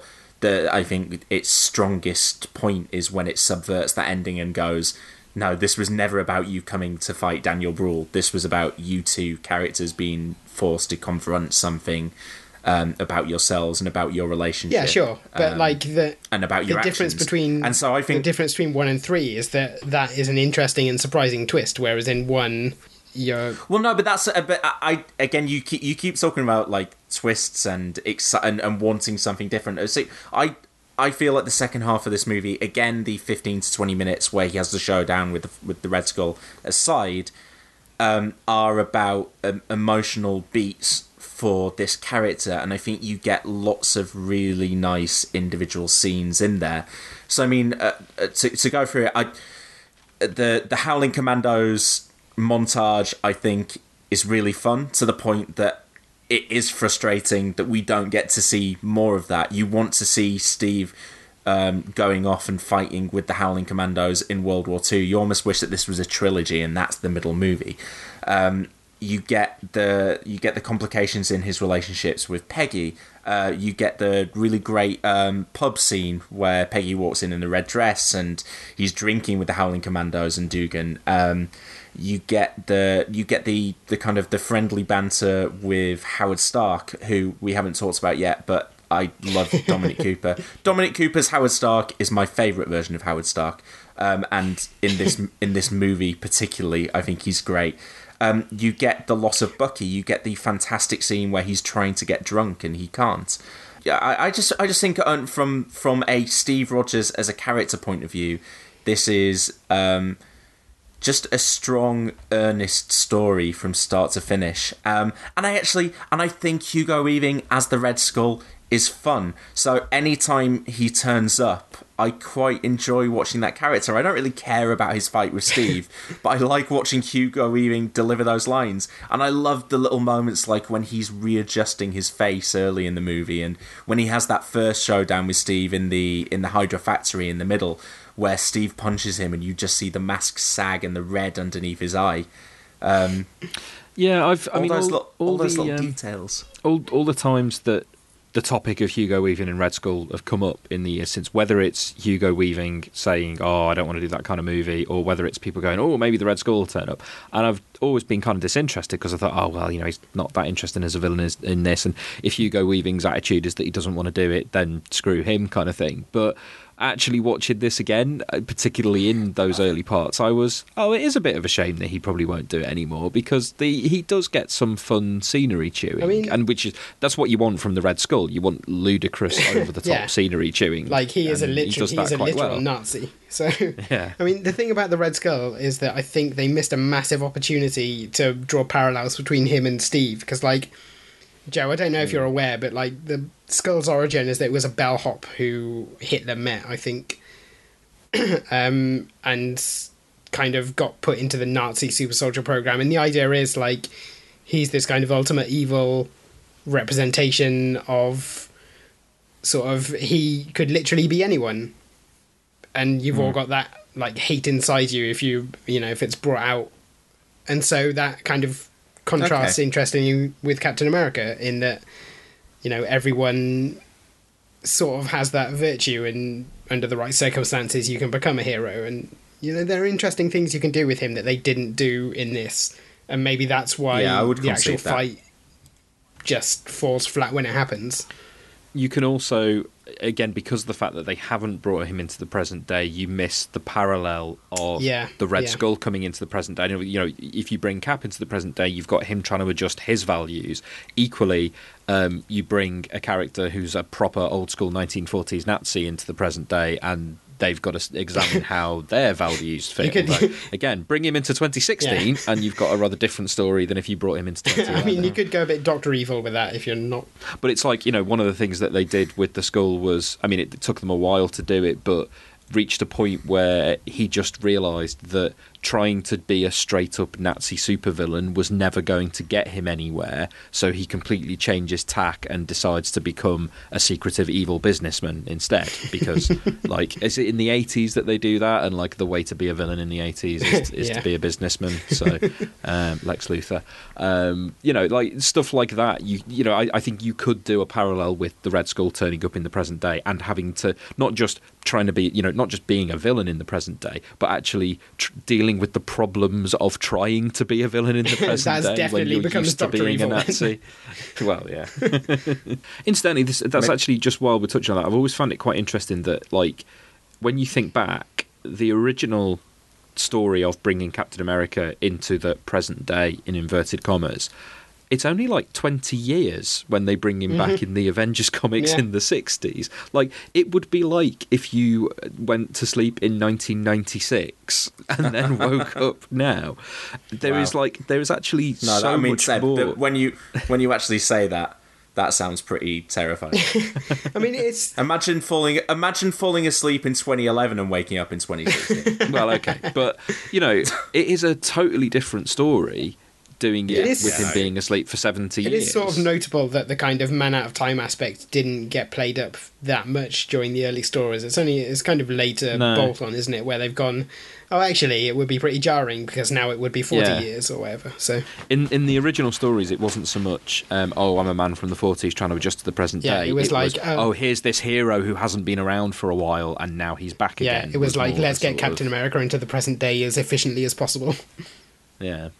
I think the film has to be given enormous credit just for deciding to tell this story in World War II. They could have had it as a prologue and then told a modern day story, or they could have tried to tell a story where Captain America gets created in 2011 rather than in World War II. And I think they seem to as well stay quite. The costume is full on Captain America. It doesn't seem, apart from that, it doesn't have actual wings sprouting out the top of his helmet. And even that they managed to do in the Star Spangled Man sequence. I really wish that I've said this before, but that they wish they had released a photo from that as the first publicity still, just to see what the internet would have said. That would have been amazing. I mean, the thing that I sort of wonder is, if they hadn't known they were doing Avengers, like if they hadn't been working towards it, would this film have been the same film? And I think probably they would have had a third act in the present day where he faced the Red Skull in modern America. Because, I mean, for me, that feels like what the story is missing. And again, maybe that's me going, like, this is my Captain America expectation.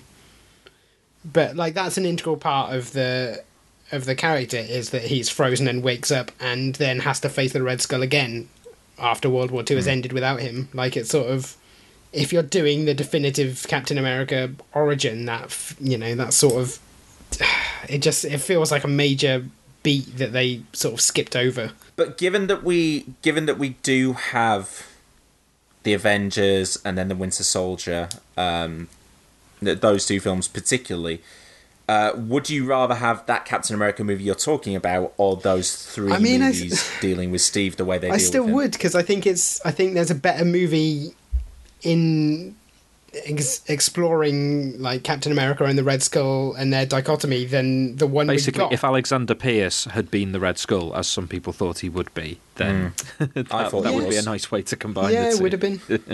I have thought that the Red Skull is coming back in every movie featuring Captain, apart from probably the first Avengers. And I mean, like, I wouldn't have even been shocked if he'd have turned up in Age of Ultron somehow. But I mean, particularly Civil War and Winter Soldier, I thought Red Skull was coming back. And I've got to be honest with you, watching this, I'm starting to think that he could turn up in Infinity War. I mean, the thing is, like, the Red Skull is such an iconic Marvel villain. Like, he's one of the greats, and it does feel like a waste to not have him back. I mean, as well, especially because his death is so obviously telegraphed as, like, oh, he's actually just being sent somewhere else in the Cosmic Cube rather than killed. Yeah. Sorry, I say Cosmic Cube. It seems Tesseract. like he's... It does when you see him die, the Tesseract, which is the Cosmic Cube, takes him... Essentially looks like it's kind of... like he's been phased up into the cosmos. It sends him through a portal, somewhere. Doesn't it? Which is what the Tesseract does. Like, it's what, the space gem, probably? Infinity Stone wise? Incident, they use it at the end of Avengers to transport Loki back to Asgard. Like, that's what Where is that one now? Is it still in Asgard, that one? I was trying to figure this out at the end of this without remembering the various... It's in Asgard's armory. Which means that Loki's got it. Yeah. So let's go through this. So that one is in Asgard. Mm-hmm. It was taken to Asgard at the end of Avengers. Mm-hmm. Loki's scepter, which is the mind gem, is in Vision's head. The ether from Thor the Dark World was taken to the Collector. Mm-hmm. The orb from Guardians of the Galaxy, which is the power, that was Nova Corps taken. The Nova Corps have that one. Is that all of them? And the time gem is the time gem is in the Eye of Agamotto. Yep. And then so we have one more, which is the Soul Gem, which is coming in Thor Ragnarok. I think we're all fairly certain. Can I tell you my mad theory that I was going through though when I was trying to figure out a way? And this definitely isn't true. It's just because I was looking that Marvel released that we saw a still of Josh Brolin's Thanos with the Infinity Gauntlet on as an Infinity War teaser, and I was looking at it, I was thinking, okay, so obviously all the gems have their own colours, but there's that red gem. That what if that's like something to do with the Red Skull being zapped up there, and there's the purple one, and Ronan was also destroyed by an Infinity Gem, and there's a green one, and I think Healer's going to be green And I was like, what if in Infinity War Thanos presents the Avengers with some of their great villains from the past? And I mean, use those words in it because Malekith is also great one villains. of them, so. But they're like the villains that the Infinity Stones had taken down. Because when you think about it, Malekith is kind of like Malekith and Ronan are both like broken up into little bits as well, and there's no like clear deaths. It's almost more that like they are absorbed by the gems and the stones. And I'm just thinking I would love them in some way to get Steve Rogers facing off with the Red Skull again before he departs the MCU. I mean, James, everything you said there has sold me, and in fact, what you are describing in terms of the Red Skull sounds like a more interesting film in terms of that relationship. It's just that I don't think that this movie is that interested in that relationship. Yeah, sure. It just wants to tell a story where, hey, look, here's this evil guy who's so evil he's more evil than the Nazis. Well, I mean, in a way, kind of the problem I have with the first Avenger is that it's more about being a prequel to Avengers than it is its own thing. Like, especially things like the relationship between Peggy and Cap. Like, it does what it has to, and it does it well. The sort of death of Bucky and the relationship between those two characters, it does what it has to, but it does it badly. Like, when Bucky dies, like, does anyone really give a shit? Like, did you give a shit? Because I didn't give a shit. I don't give a shit about Bucky, but I do give a shit about how it makes Steve feel. And so I find myself watching the scene where he's trying to get drunk, again, really tragic. And so that scene, so that's what I mean. I think Chris Evans sells me on the Steve Rogers Bucky relationship, which is something because I don't care about Bucky. So I think I end up respecting that all the more because of it. I like the movie. Like, I don't want to shit all over it. Like, I like the movie. I just see all these things where they kind of, they were just doing scenes that were a bit rote because, like, this happens because it has to happen for the beat to occur. Like, they have to be split up. Bucky has to die. Steve has to, throw off the... Well, see, I see it all as I do most of the MCU's Phase 1 movies, as this is a movie that is concerned with building this character and getting you to invest in this character. And I think, really, Iron Man 2 is the only one that has the freedom to move away from that. And I think in a lot of ways fails because of that. But most of Phase 1 is, here's Tony Stark, what do you think of this guy? Here's Thor, what do you think of him?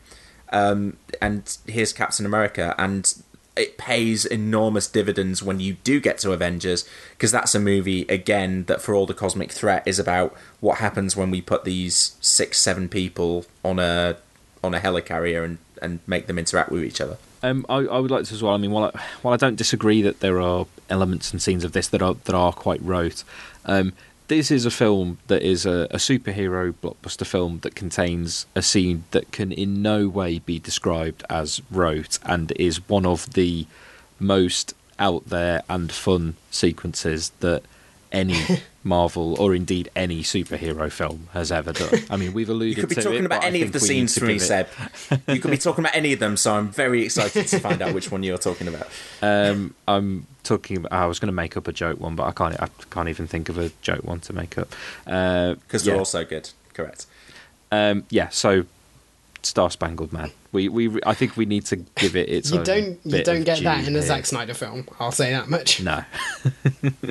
It's so good, and again, it plays.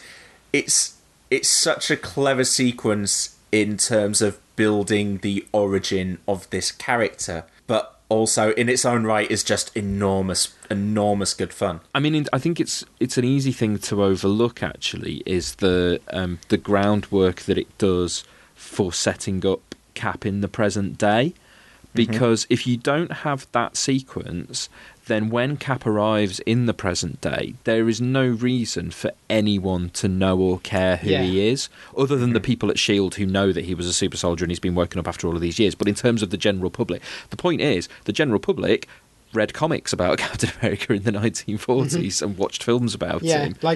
When he comes back, he's this massively iconic popular culture I like figure, that they incorporated the great. kind of iconic idea and the sort of propaganda ideas behind the character in a sort of storytelling way like that. Like I say, for me, that's the point where the film peaks, and then after that, nothing. I mean, I would agree. It's the best sequence in the movie. It's incredible. But yeah, you're right. The propaganda stuff then ends up buying. It ends up. So we've seen the creation of Steve Rogers, the super soldier, in terms of the body, and we know that he's got everything inside him. And then to first of all place that character in a place where he can't be what he's supposed to be, where he is being used as a propaganda tool and nothing more. But we also see him getting really, really good at it by the end. By the end of that sequence, he's getting better and better, and he's delivering his lines, and he's laying out Hitler with more and more gusto. But then when it comes to him going to save Bucky and the rest of that unit, and then deciding afterwards that yes, he is going to wear a costume, because it's not just the propaganda of the outside world. He understands the power of being an icon, and the wielding a shield that looks like that and walking around as a star-spangled man, what that means to other people. And so a lot of the times, I think in superhero movies, when they try and come up with ways, well, why would he actually wear that? And I know we can't not have the Punisher wearing that T-shirt. How do we end up with a skull on his front, or how do we get that character to wear that mask or do this thing? Whereas here, it all seems entirely organic, and you do, and you even get that they're able to do the fun little silly things like him taking the A helmet when he goes off to save Bucky from one of the the Star-Spangled Girls.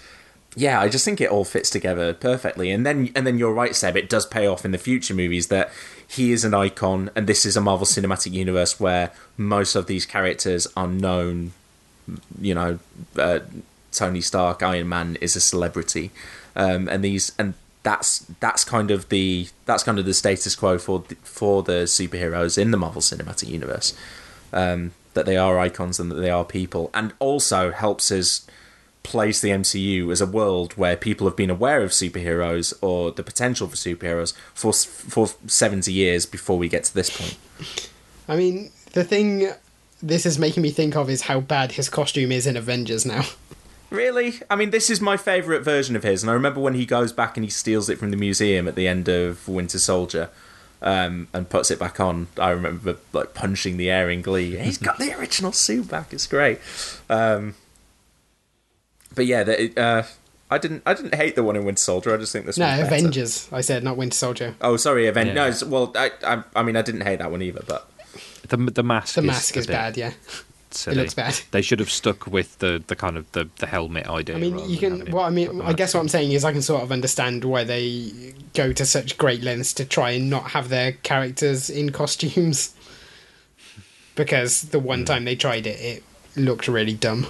In Avengers, where they just said, okay, Captain America is a character, let's put him in his Captain America costume. It looked so bad, they went, let's put him back in his old costume for the next couple of films, which is more sort of utilitarian-looking version. And they found kind of a happy medium in between now, haven't they? Yeah, because he's got the kind of straps and, leather and holsters or whatever, but so it looks vaguely functional, whereas in Avengers, it's completely down the line of just being a costume. Yeah. There's nothing functional about his superhero outfit in Avengers compared to all of his other appearances.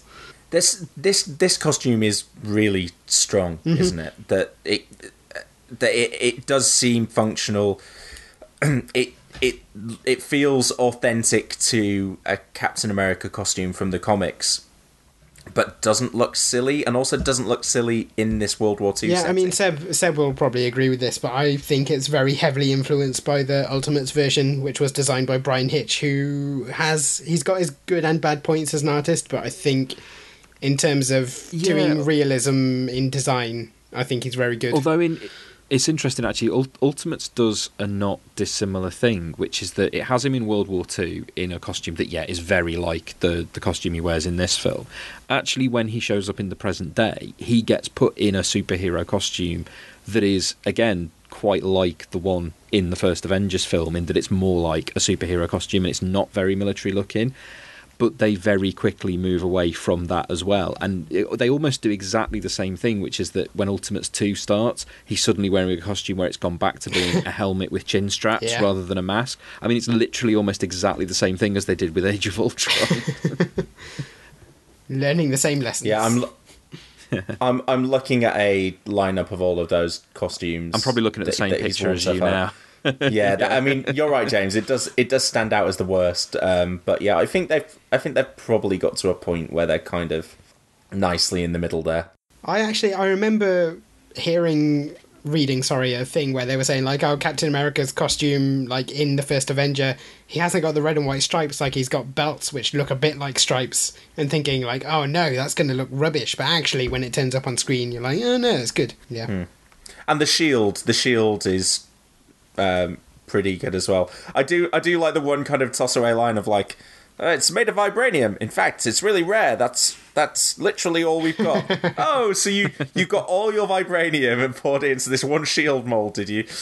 Do you know? But shall I give you? I would believe anything that Howard Stark tells me. I'll give you a comics fact, which is that Captain America's shield in comics continuity is part vibranium, part something else that no one has ever been able to Adamantium? make. No, adamantium is the metal that they made while they were trying to recreate Captain America's shield.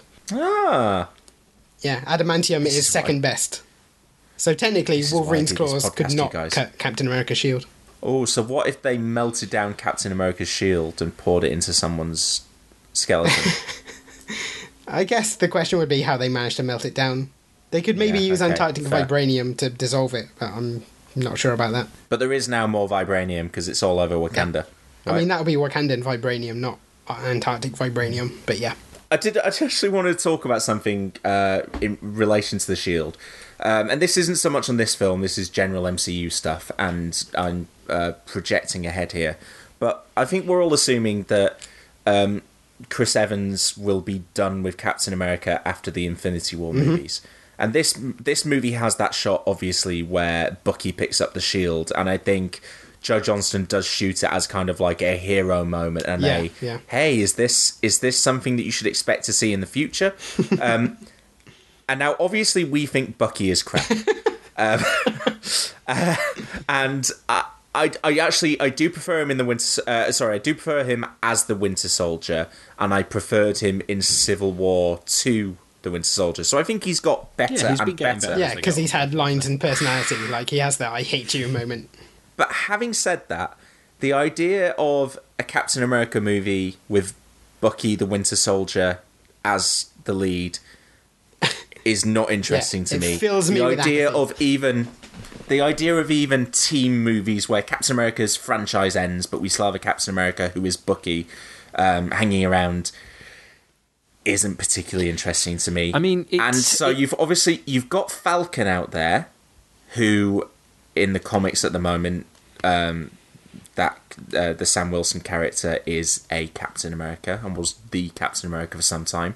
I don't know whether there's been other characters who have held the Captain America position.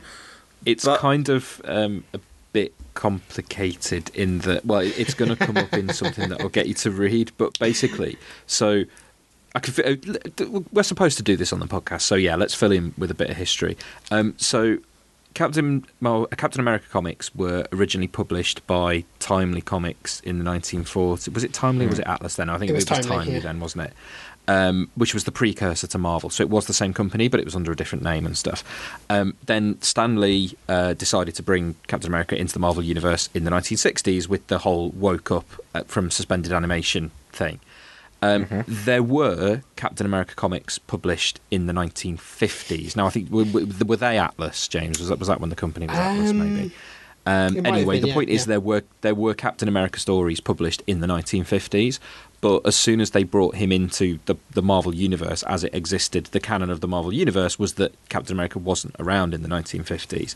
Now, again, James, you might be able to fill this in better than me. I believe that it was Ed Brubaker who did this. It wasn't somebody before him, or was it? Basically, they retconned it was long before Brubaker. This was okay. So someone else had, because the first time I encountered it was in Brubaker. This idea that the 50s Captain America did exist, but it wasn't Steve Rogers. It was two other guys. I mean, that's part of that is to explain why Captain America went from being a Nazi smasher to a commie smasher, McCarthyist, which he was in the 50s. Psycho, yeah. Right. Okay. Yeah, but in this in this main continuity, we've had Steve Rogers, and then we've had Bucky and Sam Wilson. Yes, current all of Marvel continuity is there was Captain America, then there was the 50s Captain America, whose name I can't remember. Right. Okay. Then there were two of them. There have been other ones. There was John Walker, I think, was Captain America for a while, and later became US agent. Then Bucky and Falcon. There are people who had his shield after him, like Justice. And what would you do though if you're Marvel? Because I mean, like I think their plan was Bucky will eventually. I think in this movie, I think they were enamored with the Winter Soldier storyline, which is why Bucky is here and why Bucky. Yeah, falls. I mean, they said it very definitely. clearly. Yeah, they very clearly wanted to do Winter Soldier, and I think they eventually saw Sebastian Stan as a replacement for Chris Evans. I'm not convinced they think that anymore, but I'm not convinced that they think that it will be Sam Wilson either. And I guess this is almost like a pitch segment, but what do you do? Because I would lean towards at the moment I did with Iron Man. just leave the character, just don't do anything with him. Yeah. Because I think I'm there. I think I am there on that one. I mean, the interesting thing with Bucky is that, I mean, it did, up to a point, it worked in the comics, but as much as I think they've done really good stuff with Winter Soldier in the films, he is quite different from how they did, firstly, the story first, and in terms of him becoming... in terms of him going back to being Bucky as we knew him, and in terms of what Bucky's background was revealed to be and what his personality was like even before he was the Winter Soldier. There's all kinds of stuff, and some of the stuff that he did while he was the Winter Soldier that people still remember and that kind of thing is very different from what they've done in the film. So all of that stuff that Brubaker built up with Bucky meant that when they did make him Cap, you knew it wasn't going to be permanent, but there were stories to be told with how he approached being Cap and how it was different. The Marvel Cinematic Universe is not set up to... Firstly, the character is not like that, and secondly, it's not set up to tell that story, because you can't drop Bucky as Cap into the Avengers in the way that you could do the stories that they did during Brubaker's run, I think. So that's why I just don't think that they can touch that at all. For me, I think if you kill off Steve Rogers, assuming that's the direction they go, the only person in the Marvel Cinematic Universe who could carry the shield is... Falcon. Like, I can see him picking it up afterwards and saying, like, well, Steve's not here, I'm gonna honour his memory by being the next Captain America. Yeah. I've got to say, I do love... I have eventually stopped reading them and buying them week to week, but I think I plan on catching up on Unlimited at some point. I do really like Sam Wilson as Captain America, and as a different kind of Captain America in a fractured America of 2016, and how that, and I think they've done interesting stuff with Steve Rogers as with the world of the present day of Winter Soldier and Civil War not being as clear cut as here are the good guys and here are the bad guys that he was used to. But they go even further with that in the comics with Sam Wilson of, he's not my Captain America, and for a lot of people, and the fact that he feels like he can't not take stands on some political stuff. They don't explicitly say what those political things are, but the fact that he's a black man as Captain America in 2016 as well is also very important to that story. I'm just not sure that the MCU is equipped or interested to tell those kind of stories, and I'm not sure that you could... on that point I agree. Like, I think probably assuming they don't they'll retire the identity of Captain America, but maybe give the shield to Falcon is what I would think. Yeah. It just feels like they've been doing the Sam Wilson stuff for a couple of years now, and I can't begin to imagine how complicated it would be thinking about telling those stories in a comic book in December 2016 compared to this time last year. I mean, it's just... it's very difficult to grapple with on a personal level, isn't it? Like, it's very difficult for... They've got a Nazi Captain America too, so it's fine. They had it all planned out. No matter which way the election went. So basically what we're saying is that maybe Hugo Weaving's Red Skull could pick up the shield. That would be the most relevant thing in... I wonder whether they just choose to... I mean, I don't know. I was thinking about whether if they'd done a better job with Sharon Carter, even that would be a possibility. I wonder whether they've kept, giving themselves options and that none of them have really worked out. But I think I agree with you, James, that Anthony Mackie is probably the best option right now, if you are actually going to make someone else or have someone else do it. Because I do quite like the idea of the, Captain America as an icon. That it doesn't necessarily have to be a person. And as apparently the current status quo is in the Marvel Cinematic Universe that there isn't a Captain America right now, because Cap has put down the shield. He's a renegade, and there isn't a Captain America right now. So maybe someone else will step into the role while Chris Evans is still around. An interesting thing is that in the past, Captain America's like quit the role and gone off by himself and been like, for a while he was Nomad, and for a while he was just called the Captain. So it's not without precedent, but those are all situations where he specifically abandoned like American values for disillusionment with the country. That could work. But I feel like in this case he specifically said like, I'm not Captain America, I'm Steve Rogers, like I'm an individual. So it's a sort of different path that's got him to this position. Well, I think it was almost like I'm not worthy right now to hold this position. Do you think not worthy? Or I think maybe there's an element of like the government owns Captain America, but it doesn't own me.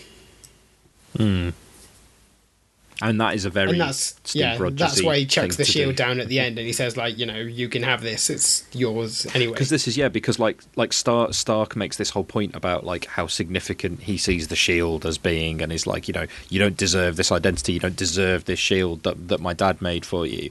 And basically Steve puts it down because he's like, all right, well, it's not the shield that makes me who I am, it's the fact that I'm Steve Rogers is what makes me who I am.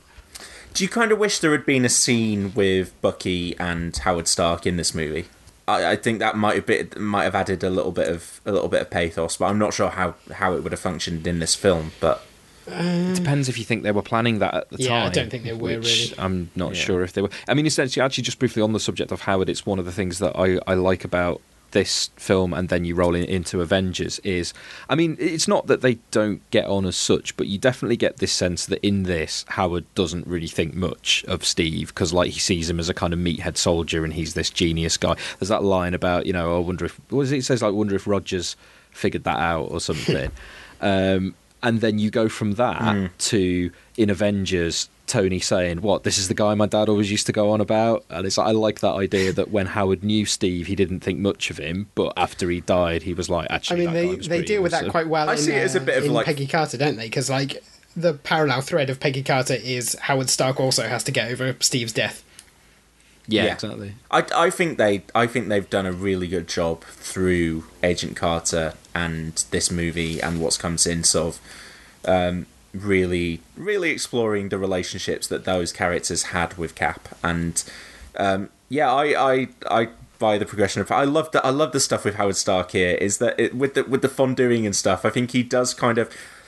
I think he feels threatened by Steve in a way, that here is this guy that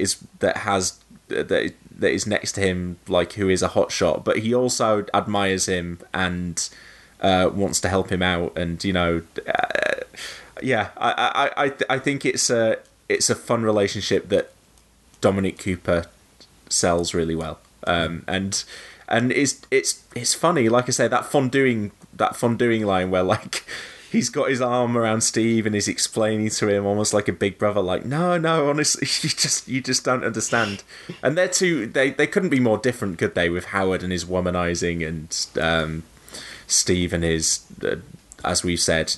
Can I briefly bring up a little production thing that I had to get a mention in for is so in the whole sequence after he's become Captain America and you've got the chase sequence through the streets of Brooklyn, bits in that were shot alternately in Manchester in the Northern Quarter, which I have a connection to because our company's office is about to move there, but more specifically when it goes out into the docks bit, that's in Liverpool, and that is on a road that's just known as the Dock Road, and there's a bridge. It's like a really distinctive blue bridge over the road that is really prominently in the background of that scene, and like I have been over that bridge like hundreds and hundreds of times in my life, and I still give that a little cheer every time that pops up in it, because it's like, it's like a part of my hometown and life in really prominently in Captain America, which I really like. So watch out for that next time you watch it. It's not Brooklyn, it's Liverpool. We haven't talked massively about that sequence, but I love that. I love that the scene starts off with the only person that is alert enough to go after Richard Armitage is Peggy, and that she takes out the driver, and that she is hugely competent. And she's right, she probably is about to take him out, but probably at the expense of her own life, and Steve saves her and then carries on after the car himself. The the showcasing of the powers down the street. I love how he's running and then suddenly realizes that he's more powerful than he thought and speeds up, but yet can't traverse the corner properly and flies into the window of the store. I love how we see that he's still the same guy, that he thinks of the kid before he thinks of chasing down the Nazi. He like runs as if like, oh god, no, I am going to have to save the kid from the water, and the kid going, it's fine, I can swim. So that kid, I don't know why he reminds me of the kid at the end of Hot Fuzz, the Aaron Aronson kid. Oh, yeah. I don't know why. There's some through line there between those two kids. I think it's just two ginger kids, basically. I think that entire sequence is fantastic. And yeah, the fact that Steve's doing it in that tight white t-shirt, because he's wearing the same t-shirt before and after, isn't he? Mm. I don't think you can underestimate how good it is, the visual of him coming out looking like he looks and then doing the stuff that he does. And maybe we all agree on this because it's in the first half of the movie, which we all agree is very, very good. And then the fact that we go straight from that into Star Spangled Man. Yeah, as I say, that is that chunk of the movie that just completely everything it's trying to hit. It nails. Like, I think a couple of things that I'd like to hit just before we bring this conversation to a close. Can we all talk about some of our favourite ones, our favourite members of the supporting cast? Because we kind of talked about them in passing. Toby Jones. I mean, Seb, Toby Jones, and Stanley Tucci, and Tommy Lee Jones. And Tommy Lee Jones. I mean, Seb, you kind of touched on a few of these earlier, but like Neil McDonough as Dum Dum Dugan is about as good as it gets. The fact that in these tiny little roles that you have Natalie Dormer turning up as the flirty private who's this seducing was like Steve. 5 years ago, so she really wasn't famous then. No, but that's what I mean. That's what I mean. It's kind of it's almost serendipitous that and Jenna Louise Coleman, from Doctor Who is one of the girls. She's the girl that Bucky's dating at the start. Yeah. And even there's just 1 second where an autograph hunter shows up to get an autograph from Steve, and that's Laura Haddock, who later will be Star-Lord's mum in Guardians of the Galaxy. I mean, there's a lot of Brits rounding out the supporting cast because of the fact that it was shot in the UK. I called this on Twitter the fine 1980s tradition of like, look at the number of blockbusters that Mac McDonald turns up in because he was an American living in Britain in the 1980s. But, I mean, I was surprised this time around. I totally hadn't noticed ever that it was Richard Armitage in that scene you talked about. There's even, this is a really obscure one, but there's an actor, and actually I've forgotten his name, but I looked him up. The doctor who turns down Steve at the very start and gives him his 4F or whatever it is. He is Harry Enfield's considerably richer than Yao brother. He's also been in other things, but that's what I know him from. I mean, amazing. I knew his face looked familiar. I can't be effusive enough about Stanley Tucci. Yeah, I think he is wonderful in that role. Really is. So sympathetic. And he's a kind of actor you can just drop into something like that and know he will deliver exactly what you want. But he's, because Tommy Lee Jones is turning up and doing Tommy Lee Jones. Like I saw someone, was listening to someone involved in the film on a featurette saying, it's just like, it looks like he's not trying. And I was thinking, I don't think he is. I mean, he's just turning up and just knowing, like, I can do this in my sleep, but is great at it. Which is funny because he turns in we'll get to it, but one of the worst performances in a comic book movie by trying too hard. So that's the rule with Tommy Lee Jones, don't try. Whereas Stanley Tucci is making very specific choices with his performance. But yeah, he's really playful and he works as a great mentor figure. They give him all the right lines to get Steve to that moment, and to they're just like the right words of encouragement that will turn that guy into Captain America and into the man who will do all the things that we see him do. And then you've got Toby Jones, who is the Red Skull's Stanley Tucci. The thing I love about Toby Jones is the amount of times he's reacting to the Red Skull with like obvious fear. Like, I spent the whole film thinking, like, is he going to turn on him? Like, because he's genuinely terrified of the Red Skull, but also he sticks with him, and that in itself is surprising. Well, and I think so happy when he turned up in Winter Soldier. Yeah. Well, that's what I was going to say. I think I think it makes more sense as well in context of the scenes that you see him wear out the Red Skull and see, oh no, he is a genuinely evil bastard with his own right. It's just that Schmidt is so terrifying. Yeah. And again, Weaving does a great job of that because he does it. I almost think he's scarier before we see the Red Skull, like underneath, like the Schmidt before he rips the face off is legit terrifying. And I wonder, is it a conscious thing that they've done in the comics to create Hydra as a replacement for the Nazis? Because I think it makes the storytelling a little bit simpler when you say this is a villainous organization that wants to take over the world and they hate everyone.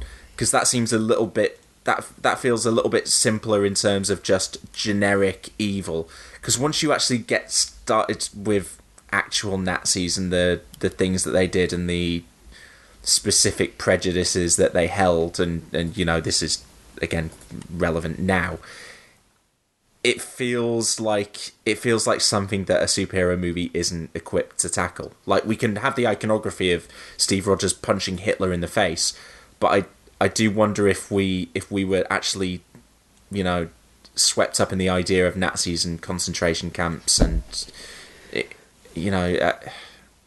that feels a bit too messy for this film. That almost seems like it is intent on telling a very clean and simple superhero story. I mean, is that something that the comics did? Did they, or was it just that Nazis don't exist anymore, so let's say that they do because Hydra? I mean, Hydra, when they were first introduced, when a Nazi organization, it was like in their original stories, I think in the original S.H.I.E.L.D. ones, they were just sort of a nondescript terrorist organization, and then later they had Baron Strucker and the Red Skull turn out to be running Hydra, which kind of gave them these Nazi origins. Right, okay. I mean, obviously they are definitely used as a stand-in for Nazis without having to use without the baggage of being actual Nazis.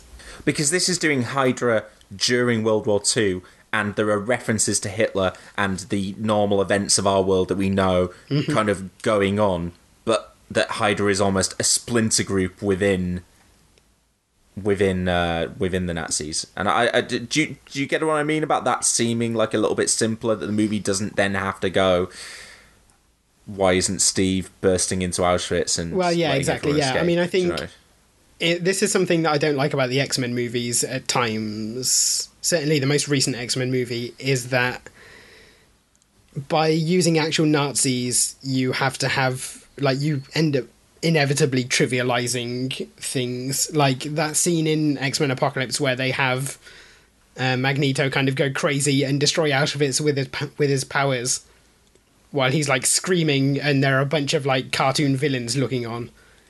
Like that, there's no reading of that scene which is not disrespectful to the actual horrors of the Holocaust. And so Captain America and the MCU, by using Hydra rather than Nazis, like they get to have their cake in that they can be the sort of Hitler organization, and they're obviously evil because they're allied with the Nazis, but at the same time, like you say, you don't have to have questions about why Steve isn't going into Auschwitz. Like it. And just from a sort of practical perspective as well, you get to do these sort of cartoonish superhero things without swastikas all over the place. Which I was just going to say, yeah, you don't have to have swastikas all around the place. Which just from a, from the perspective of having to show your films in Germany, for example. Well, he has the Nazi dress in that very first scene with David Bradley, doesn't he? Which, by the way, I very much like that, how they tie into the kind of so this is Hitler's obsession with the occult. I was just going to say, the Indiana Jones reference there about digging for trinkets in the desert. I just like that line. Well, that's nice, but I like the way that it ties into Thor. Thor is obviously the movie that came out a few months before this, and that was a movie that went, what you might see as magic or gods in this. It's all actually science. And this movie does the same thing with the cosmic cube, that Schmidt is going, you think it's the occult and you think it's all nonsense, but what I see is that it's actually broadening horizons. And that thing, wherever they get the cube from, with the wooden thing in the church with the tree and stuff that David Bradley is guarding, that's clearly that's Norse iconography there. And that doesn't he call it? He says it's Yggdrasil, doesn't he? Yes, yeah. And that basically, I think the idea that you're supposed to take from that is that yes, it's all science, and it's all been the cosmic cube is on Earth because probably Odin put it here for safety. It's worth remembering this came out very close to the original Thor movie, where they just set all that stuff up, and personally, I was really excited when that tied into Captain America. I was not expecting that at all, and yet it was in there, and that I was like, ooh, that's a nice. You don't have to have seen both, but if you have, you get extra stuff from it. Yeah, and as well, that when this came out, the Avengers was pretty much in the can, and so that the post-credit scene we get is basically an off-cut from the scene that we get in the Avengers with him with the punch bag, and then it almost fades into a trailer for the Avengers, doesn't it? Next summer, heroes will assemble. It got me excited. I almost got out the Avengers DVD. Still might. Not working today, guys. It'll be next. Actually, we also have to do a commentary on it. So well, I was thinking we can probably do those in tandem, maybe. Yeah. Okay. Well, I think we should probably tie things up then. Because we have banged on about this movie for a long time, but I would basically like to end by, I think, just making my case for, because I know most people don't agree with this, but making my case for why this is, I think, in the top 2 or 3 Marvel movies, and certainly the best Captain America movie as far as I'm concerned. And I say that liking the others. I just think what you don't like, James, I think really appeals to me. I like the simplicity of the story. I like how much it's grounded in this simple character in, I think, a simpler time and with simple emotions. And I think it just really... is really, really successful at what it sets out to try and do. I think so many of the characters are phenomenally strong in their own right. I think the movie is brilliantly anchored with the Peggy-Steve relationship, and I understand your kind of frustrations and the things that you wish the movie did, but in terms of what the movie does do, I think it does them as well as I could hope for, and I don't feel the lull that other people lull. Like I say, I would compare this to WALL-E as a film that the second half's not as good as the first, but it's still pretty great, and yeah. Although the first half of this is not as good as the first half of WALL-E, I should make that clear. But the first half of WALL-E is perfection. The first half of this is pretty... I don't know. Yeah, I just really, really do love this movie, and I said this is probably the second or the third time I've watched it this year, because I watched the Captain America marathon in cinemas, and yeah, I just adore every second of this, and I don't expect all of our listeners to agree or even understand, but yeah, this is very close to, in fact, being my favourite superhero movie, full stop. So I apologise for having banged on so much about it, and if you guys want to say anything else after that, just to give your closing points, I promise I will just leave it at that and not argue with you further. No, I think you've made. It's fine that you like it. I'm not I'm never going to be with you on it, but I accept that we're looking at different things. Yeah. Okay. Well, we will wrap things up for our Captain America discussion with your comic book recommendations based on the film. And I'll preface this, guys, by saying I'm still yet to read Steve Rogers in a comic and think I like this character, or I think he's interesting in any way. I just find myself always frustrated that he is not the movie character. Yeah, well, get ready to not have that happen again. Oh, no. What are you recommending for me? I am going to recommend for you the first ever Captain America appearance, which is Captain America Comics issue 1 from 1943. I think it came out. It might be dated 44. Right. I'm only going to recommend you that one issue because it's quite long, and Golden Age comics, which I don't think you've read before, are quite a slog. So enjoy that. I find Stan Lee comics quite a slog. I can't tell you how difficult I found it getting through Strange Tales. Ooh, 1941, actually. It was way off. I was going to say, I thought it was earlier than that. Yeah. I mean, it's written by Joe Simon and drawn by Jack Kirby, so it's not entirely, and it's not going to be entirely unfamiliar to you. Right. Okay. But yeah, it's safe to say this isn't going to be your favourite Captain America comic, but I think it's worth reading. Okay. I only read it myself quite recently, like in the last couple of years, and I got some stuff out of it. You've not sold it to me, James. Approach it as a history lesson more than anything with actual entertainment value, and maybe that will be the most interesting thing, way to enjoy it. Oh, I love history lessons. It's the first appearance of Bucky as well. Oh, great. I don't even like Bucky in the movies, James. No, well, say something good about it. Say something good about it. It's drawn by Jack Kirby. Yeah, Jack Kirby when he was early in his career and not very good. It's very wordy. It's lots of words. So many words. Why have you chosen this? What have I done? What have I done to you, It's short. James? It's quite short. Seb. Hopefully there's more chance you'll like this. Yeah, throw me a bone here, man. It's a bit of a slow start, but you do need to start at the beginning. So this is the most obvious thing I could possibly recommend in relation to this movie, but it's the first volume of what I think is... I want to say it's Captain America Volume 5, issues 1 to 6. Is it Volume 5? Can you remember, James? Anyway, I don't know what you're recommending. It's the very start of the Ed Brubaker run on Captain America, which ran for several years. Yeah, in that case it's Volume 5. Yeah, so the second story arc of this is The Winter Soldier, which obviously you can't read now because I've got to recommend that when we do The Winter Soldier. But you can read the first arc, which sets up some of the stuff to come in the Winter Soldier arc and has Red Skull as the villain, so it's kind of relevant to this film as well. But basically, it's a 6-issue Captain America story that's written by Ed Brubaker, and it's drawn by Steve Epting, who's the artist on Velvet. So you're already very familiar with this creative team. As far as I'm concerned, I mean, I've never really got into the 80s stuff, the John Byrne or the Steve Englehart, which people do praise. But as far as I'm concerned, the Ed Brubaker stuff is the only time I've read Captain America comics that I've enjoyed. And actually, they do just get better and better as they go on. Like, you might find that you want to carry on reading, and if you do, they'll just, from Winter Soldier onwards, they're just phenomenal.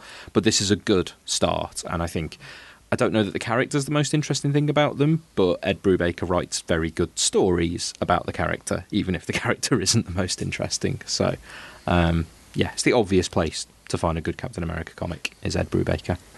Okay, and I just personally, I mean, if anyone out there wants to see the best of Chris Evans outside of Captain America, go watch Sunshine, which I think might be the role that got him involved in this. That sold them that he would be a good Captain America, and hopefully it won't be too long before we get some more Joe Johnston on this podcast. What do you think, guys?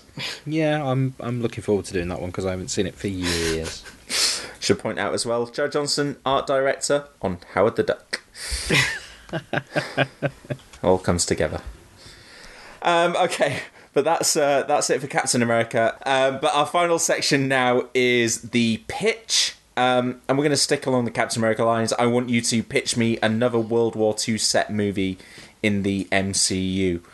So you could go back and tell stories about different characters back in World War II, maybe that we haven't seen, or you could explore characters we already know are back in the MCU. I've put movie specifically because I was convinced that you would just say Agent Carter Season 3, Seb, so I thought I would specify this as movies because I think we can all agree we all want to see Agent Carter Season 3 and it's not going to happen. But Seb, I will come to you first. Pitch me a World War II set movie in the MCU. I take it I can't say an Agent Carter movie. No, but you could if you want. No, I think, if Marvel aren't going to take the suggestion for that John Boyega Captain America movie that I talked about, we really do need to get a British superhero into the MCU. So I'm going to dredge up Union Jack, who Jesus. actually predates Captain Britain in terms of appearances, but also was a retcon character who was the original incarnation of him, was a member of the Invaders, who was the World War II team that included Captain America and Funny Namor you should and say the that. Human Torch. I knew you were gonna go with the Invaders. That's why I just picked one character. But yeah, basically my rationale. Well, I have a twofold rationale for picking Union Jack. One is that it would enable us to do a World War II set superhero spy movies, because I think espionage superhero movies are quite underrepresented as a genre, but are quite interesting. I mean, as a it's kind of genre. hard to be. We've already had Winter Kind Soldier. of hard to be a spy when you dress in a Union Jack. Well, he could wear a He's coat. very conspicuous. And I'd like to cast Tom Hardy as Union Jack, as a World War II era British superhero spy. My other reason actually is that you could have Peggy Carter as a supporting character in it. So there. And that is not just my way of making sure that you pick this one, but she would definitely be in the movie. Guys, I am really sold that Union Jack could be undercover in World War II. Because you haven't noticed that he's in this movie. Yeah, he's the guy with the Union moustache, Jack. isn't he? Yeah. Yeah, James Montgomery Falsworth. Is he James Falsworth? He is one of the Howling Commandos in this movie.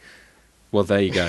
I'd still recast him. To be fair, the version of Union Jack who was ever used in any way interestingly is actually Joey Chapman, who's rather than being a posh guy called Brian, like Captain Britain is, he's a working class lad who becomes the new Union Jack.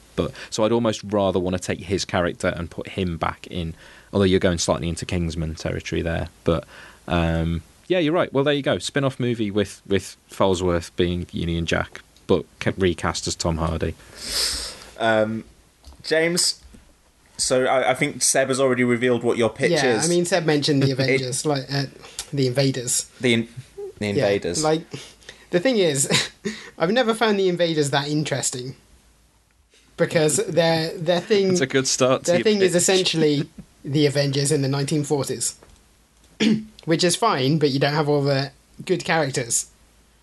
Well, yeah, you're bound by the fact that the only characters you can use are the slightly rubbish characters that were around in the 1940s. However, I'm going to try and sell you on them. So, obviously, the team is led by Captain America, and in this case, it would be a kind of greener Captain America, because you'd set it in that period where Captain America is fighting Hydra, but with the Howling Commandos generally.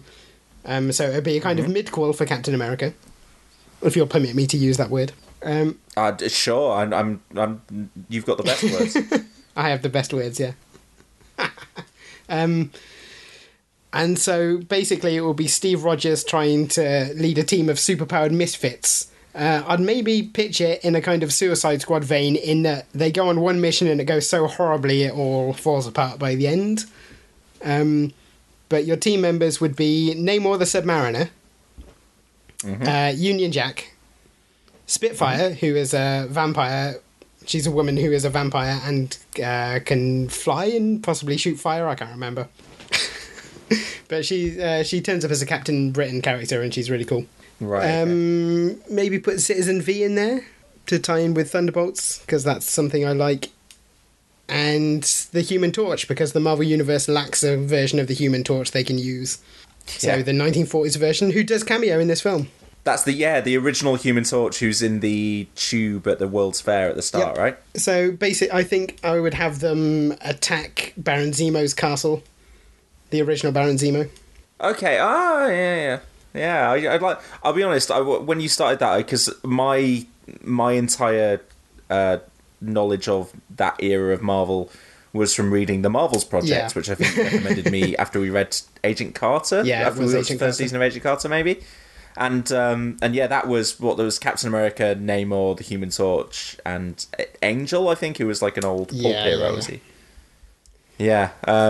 So I do quite like that. I like the idea of bringing the Human Torch into things, because I remember quite enjoying him there, and Namor as well. I think if they can work out the rights to that, that would be ideal. Yeah, I mean, the thing is, these characters aren't particularly interesting in their own right. Like, there's a reason most of them have disappeared into obscurity, but I think if you approach it from the standpoint of anyone in this film can die because we never see them again, there'll at least be some jeopardy there that's worth sticking around for. Yeah. Well, James, you sold it very poorly early on, but I do very much like your idea. I think what I do want, Seb, is a British superhero in modern day Marvel, like not just casting another British actor, but having a proper like a Captain America but for Britain. So whether that is Captain Britain or Union Jack or whatever, but in modern day Marvel. I mean, Seb's plot is essentially a subplot in my movie, so. Yeah, do you want to put Union Jack in, or do you want to retain the rights, Seb? It's up to you. If it means it's a draw, then I can stand to have Union Jack in the Invaders movie. Yeah, we can have a rights sharing thing. I'm getting game theory out of a win. No, I think the most important thing is that I have the rights to Agent Carter as well. So if James wants Agent Carter in the Invaders film, he's got to put Union Jack in as well. Do you know what? I think James gets so few wins that I'm going to just let him have this one. I'll take it. I'll take the pity win. 2 in a row, if you count Sarah's. Yeah, Sarah gave you a win on the last episode, Oh, James. excellent. Yeah, you listened to it, didn't you, James? It only came out like a day ago. Yeah, we are recording this podcast early. Yeah. Anyway, so James, you win the pitch this week, and that is it for this week's show.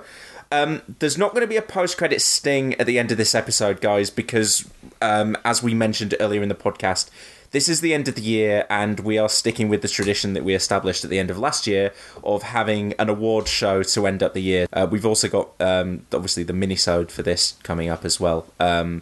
And then at the end of the awards show, we'll have a sting for what the first film we're doing in 2017 is.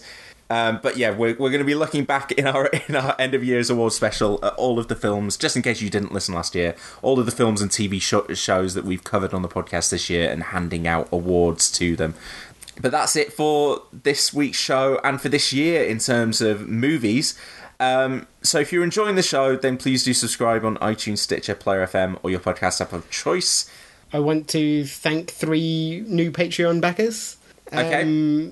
These go back quite a few weeks because we haven't recorded one with all 3 of us for a while. But the Patreon backers I'd like to thank are Ed, Jeff Larimore, and Ian. Thanks, guys. Patreon.com/Cinematic Universe.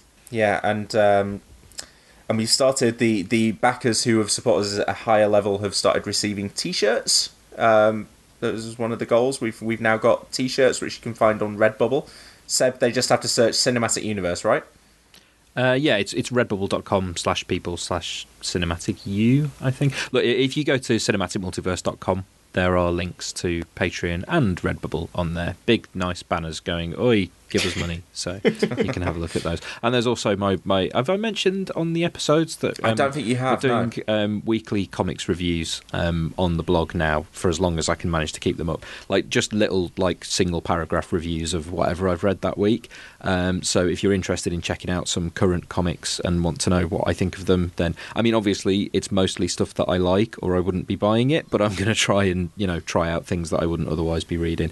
So have a look at those, and if there's anything you want to suggest that I read and do a mini review of, then let us know on Twitter or in the comments. But yeah, check that out. We're trying to get the blog going a bit more with some new stuff. So take a look at cinematicmultiverse.com.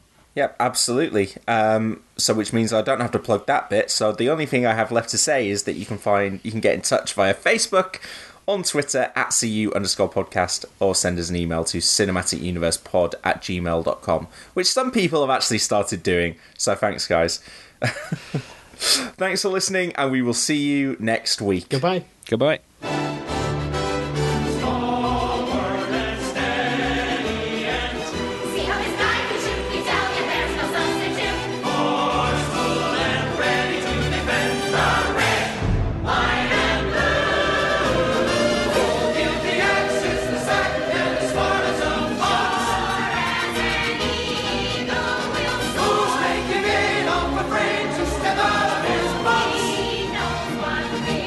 Fighting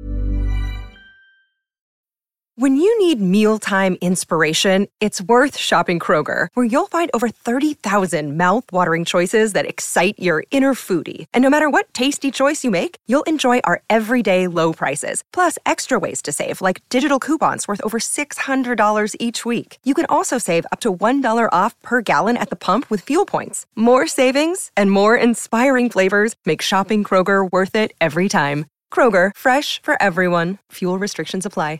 Save big money and transform your home with new appliances now at Menards. We offer the lowest prices and the largest in-stock appliance selection. Ready to take home today. Check out top appliance brands, including KitchenAid, Maytag, Whirlpool, Amana, and Criterion. Upgrade your home and save big money on new appliances at Menards. Shop our entire selection of appliance options online today at menards.com. Save big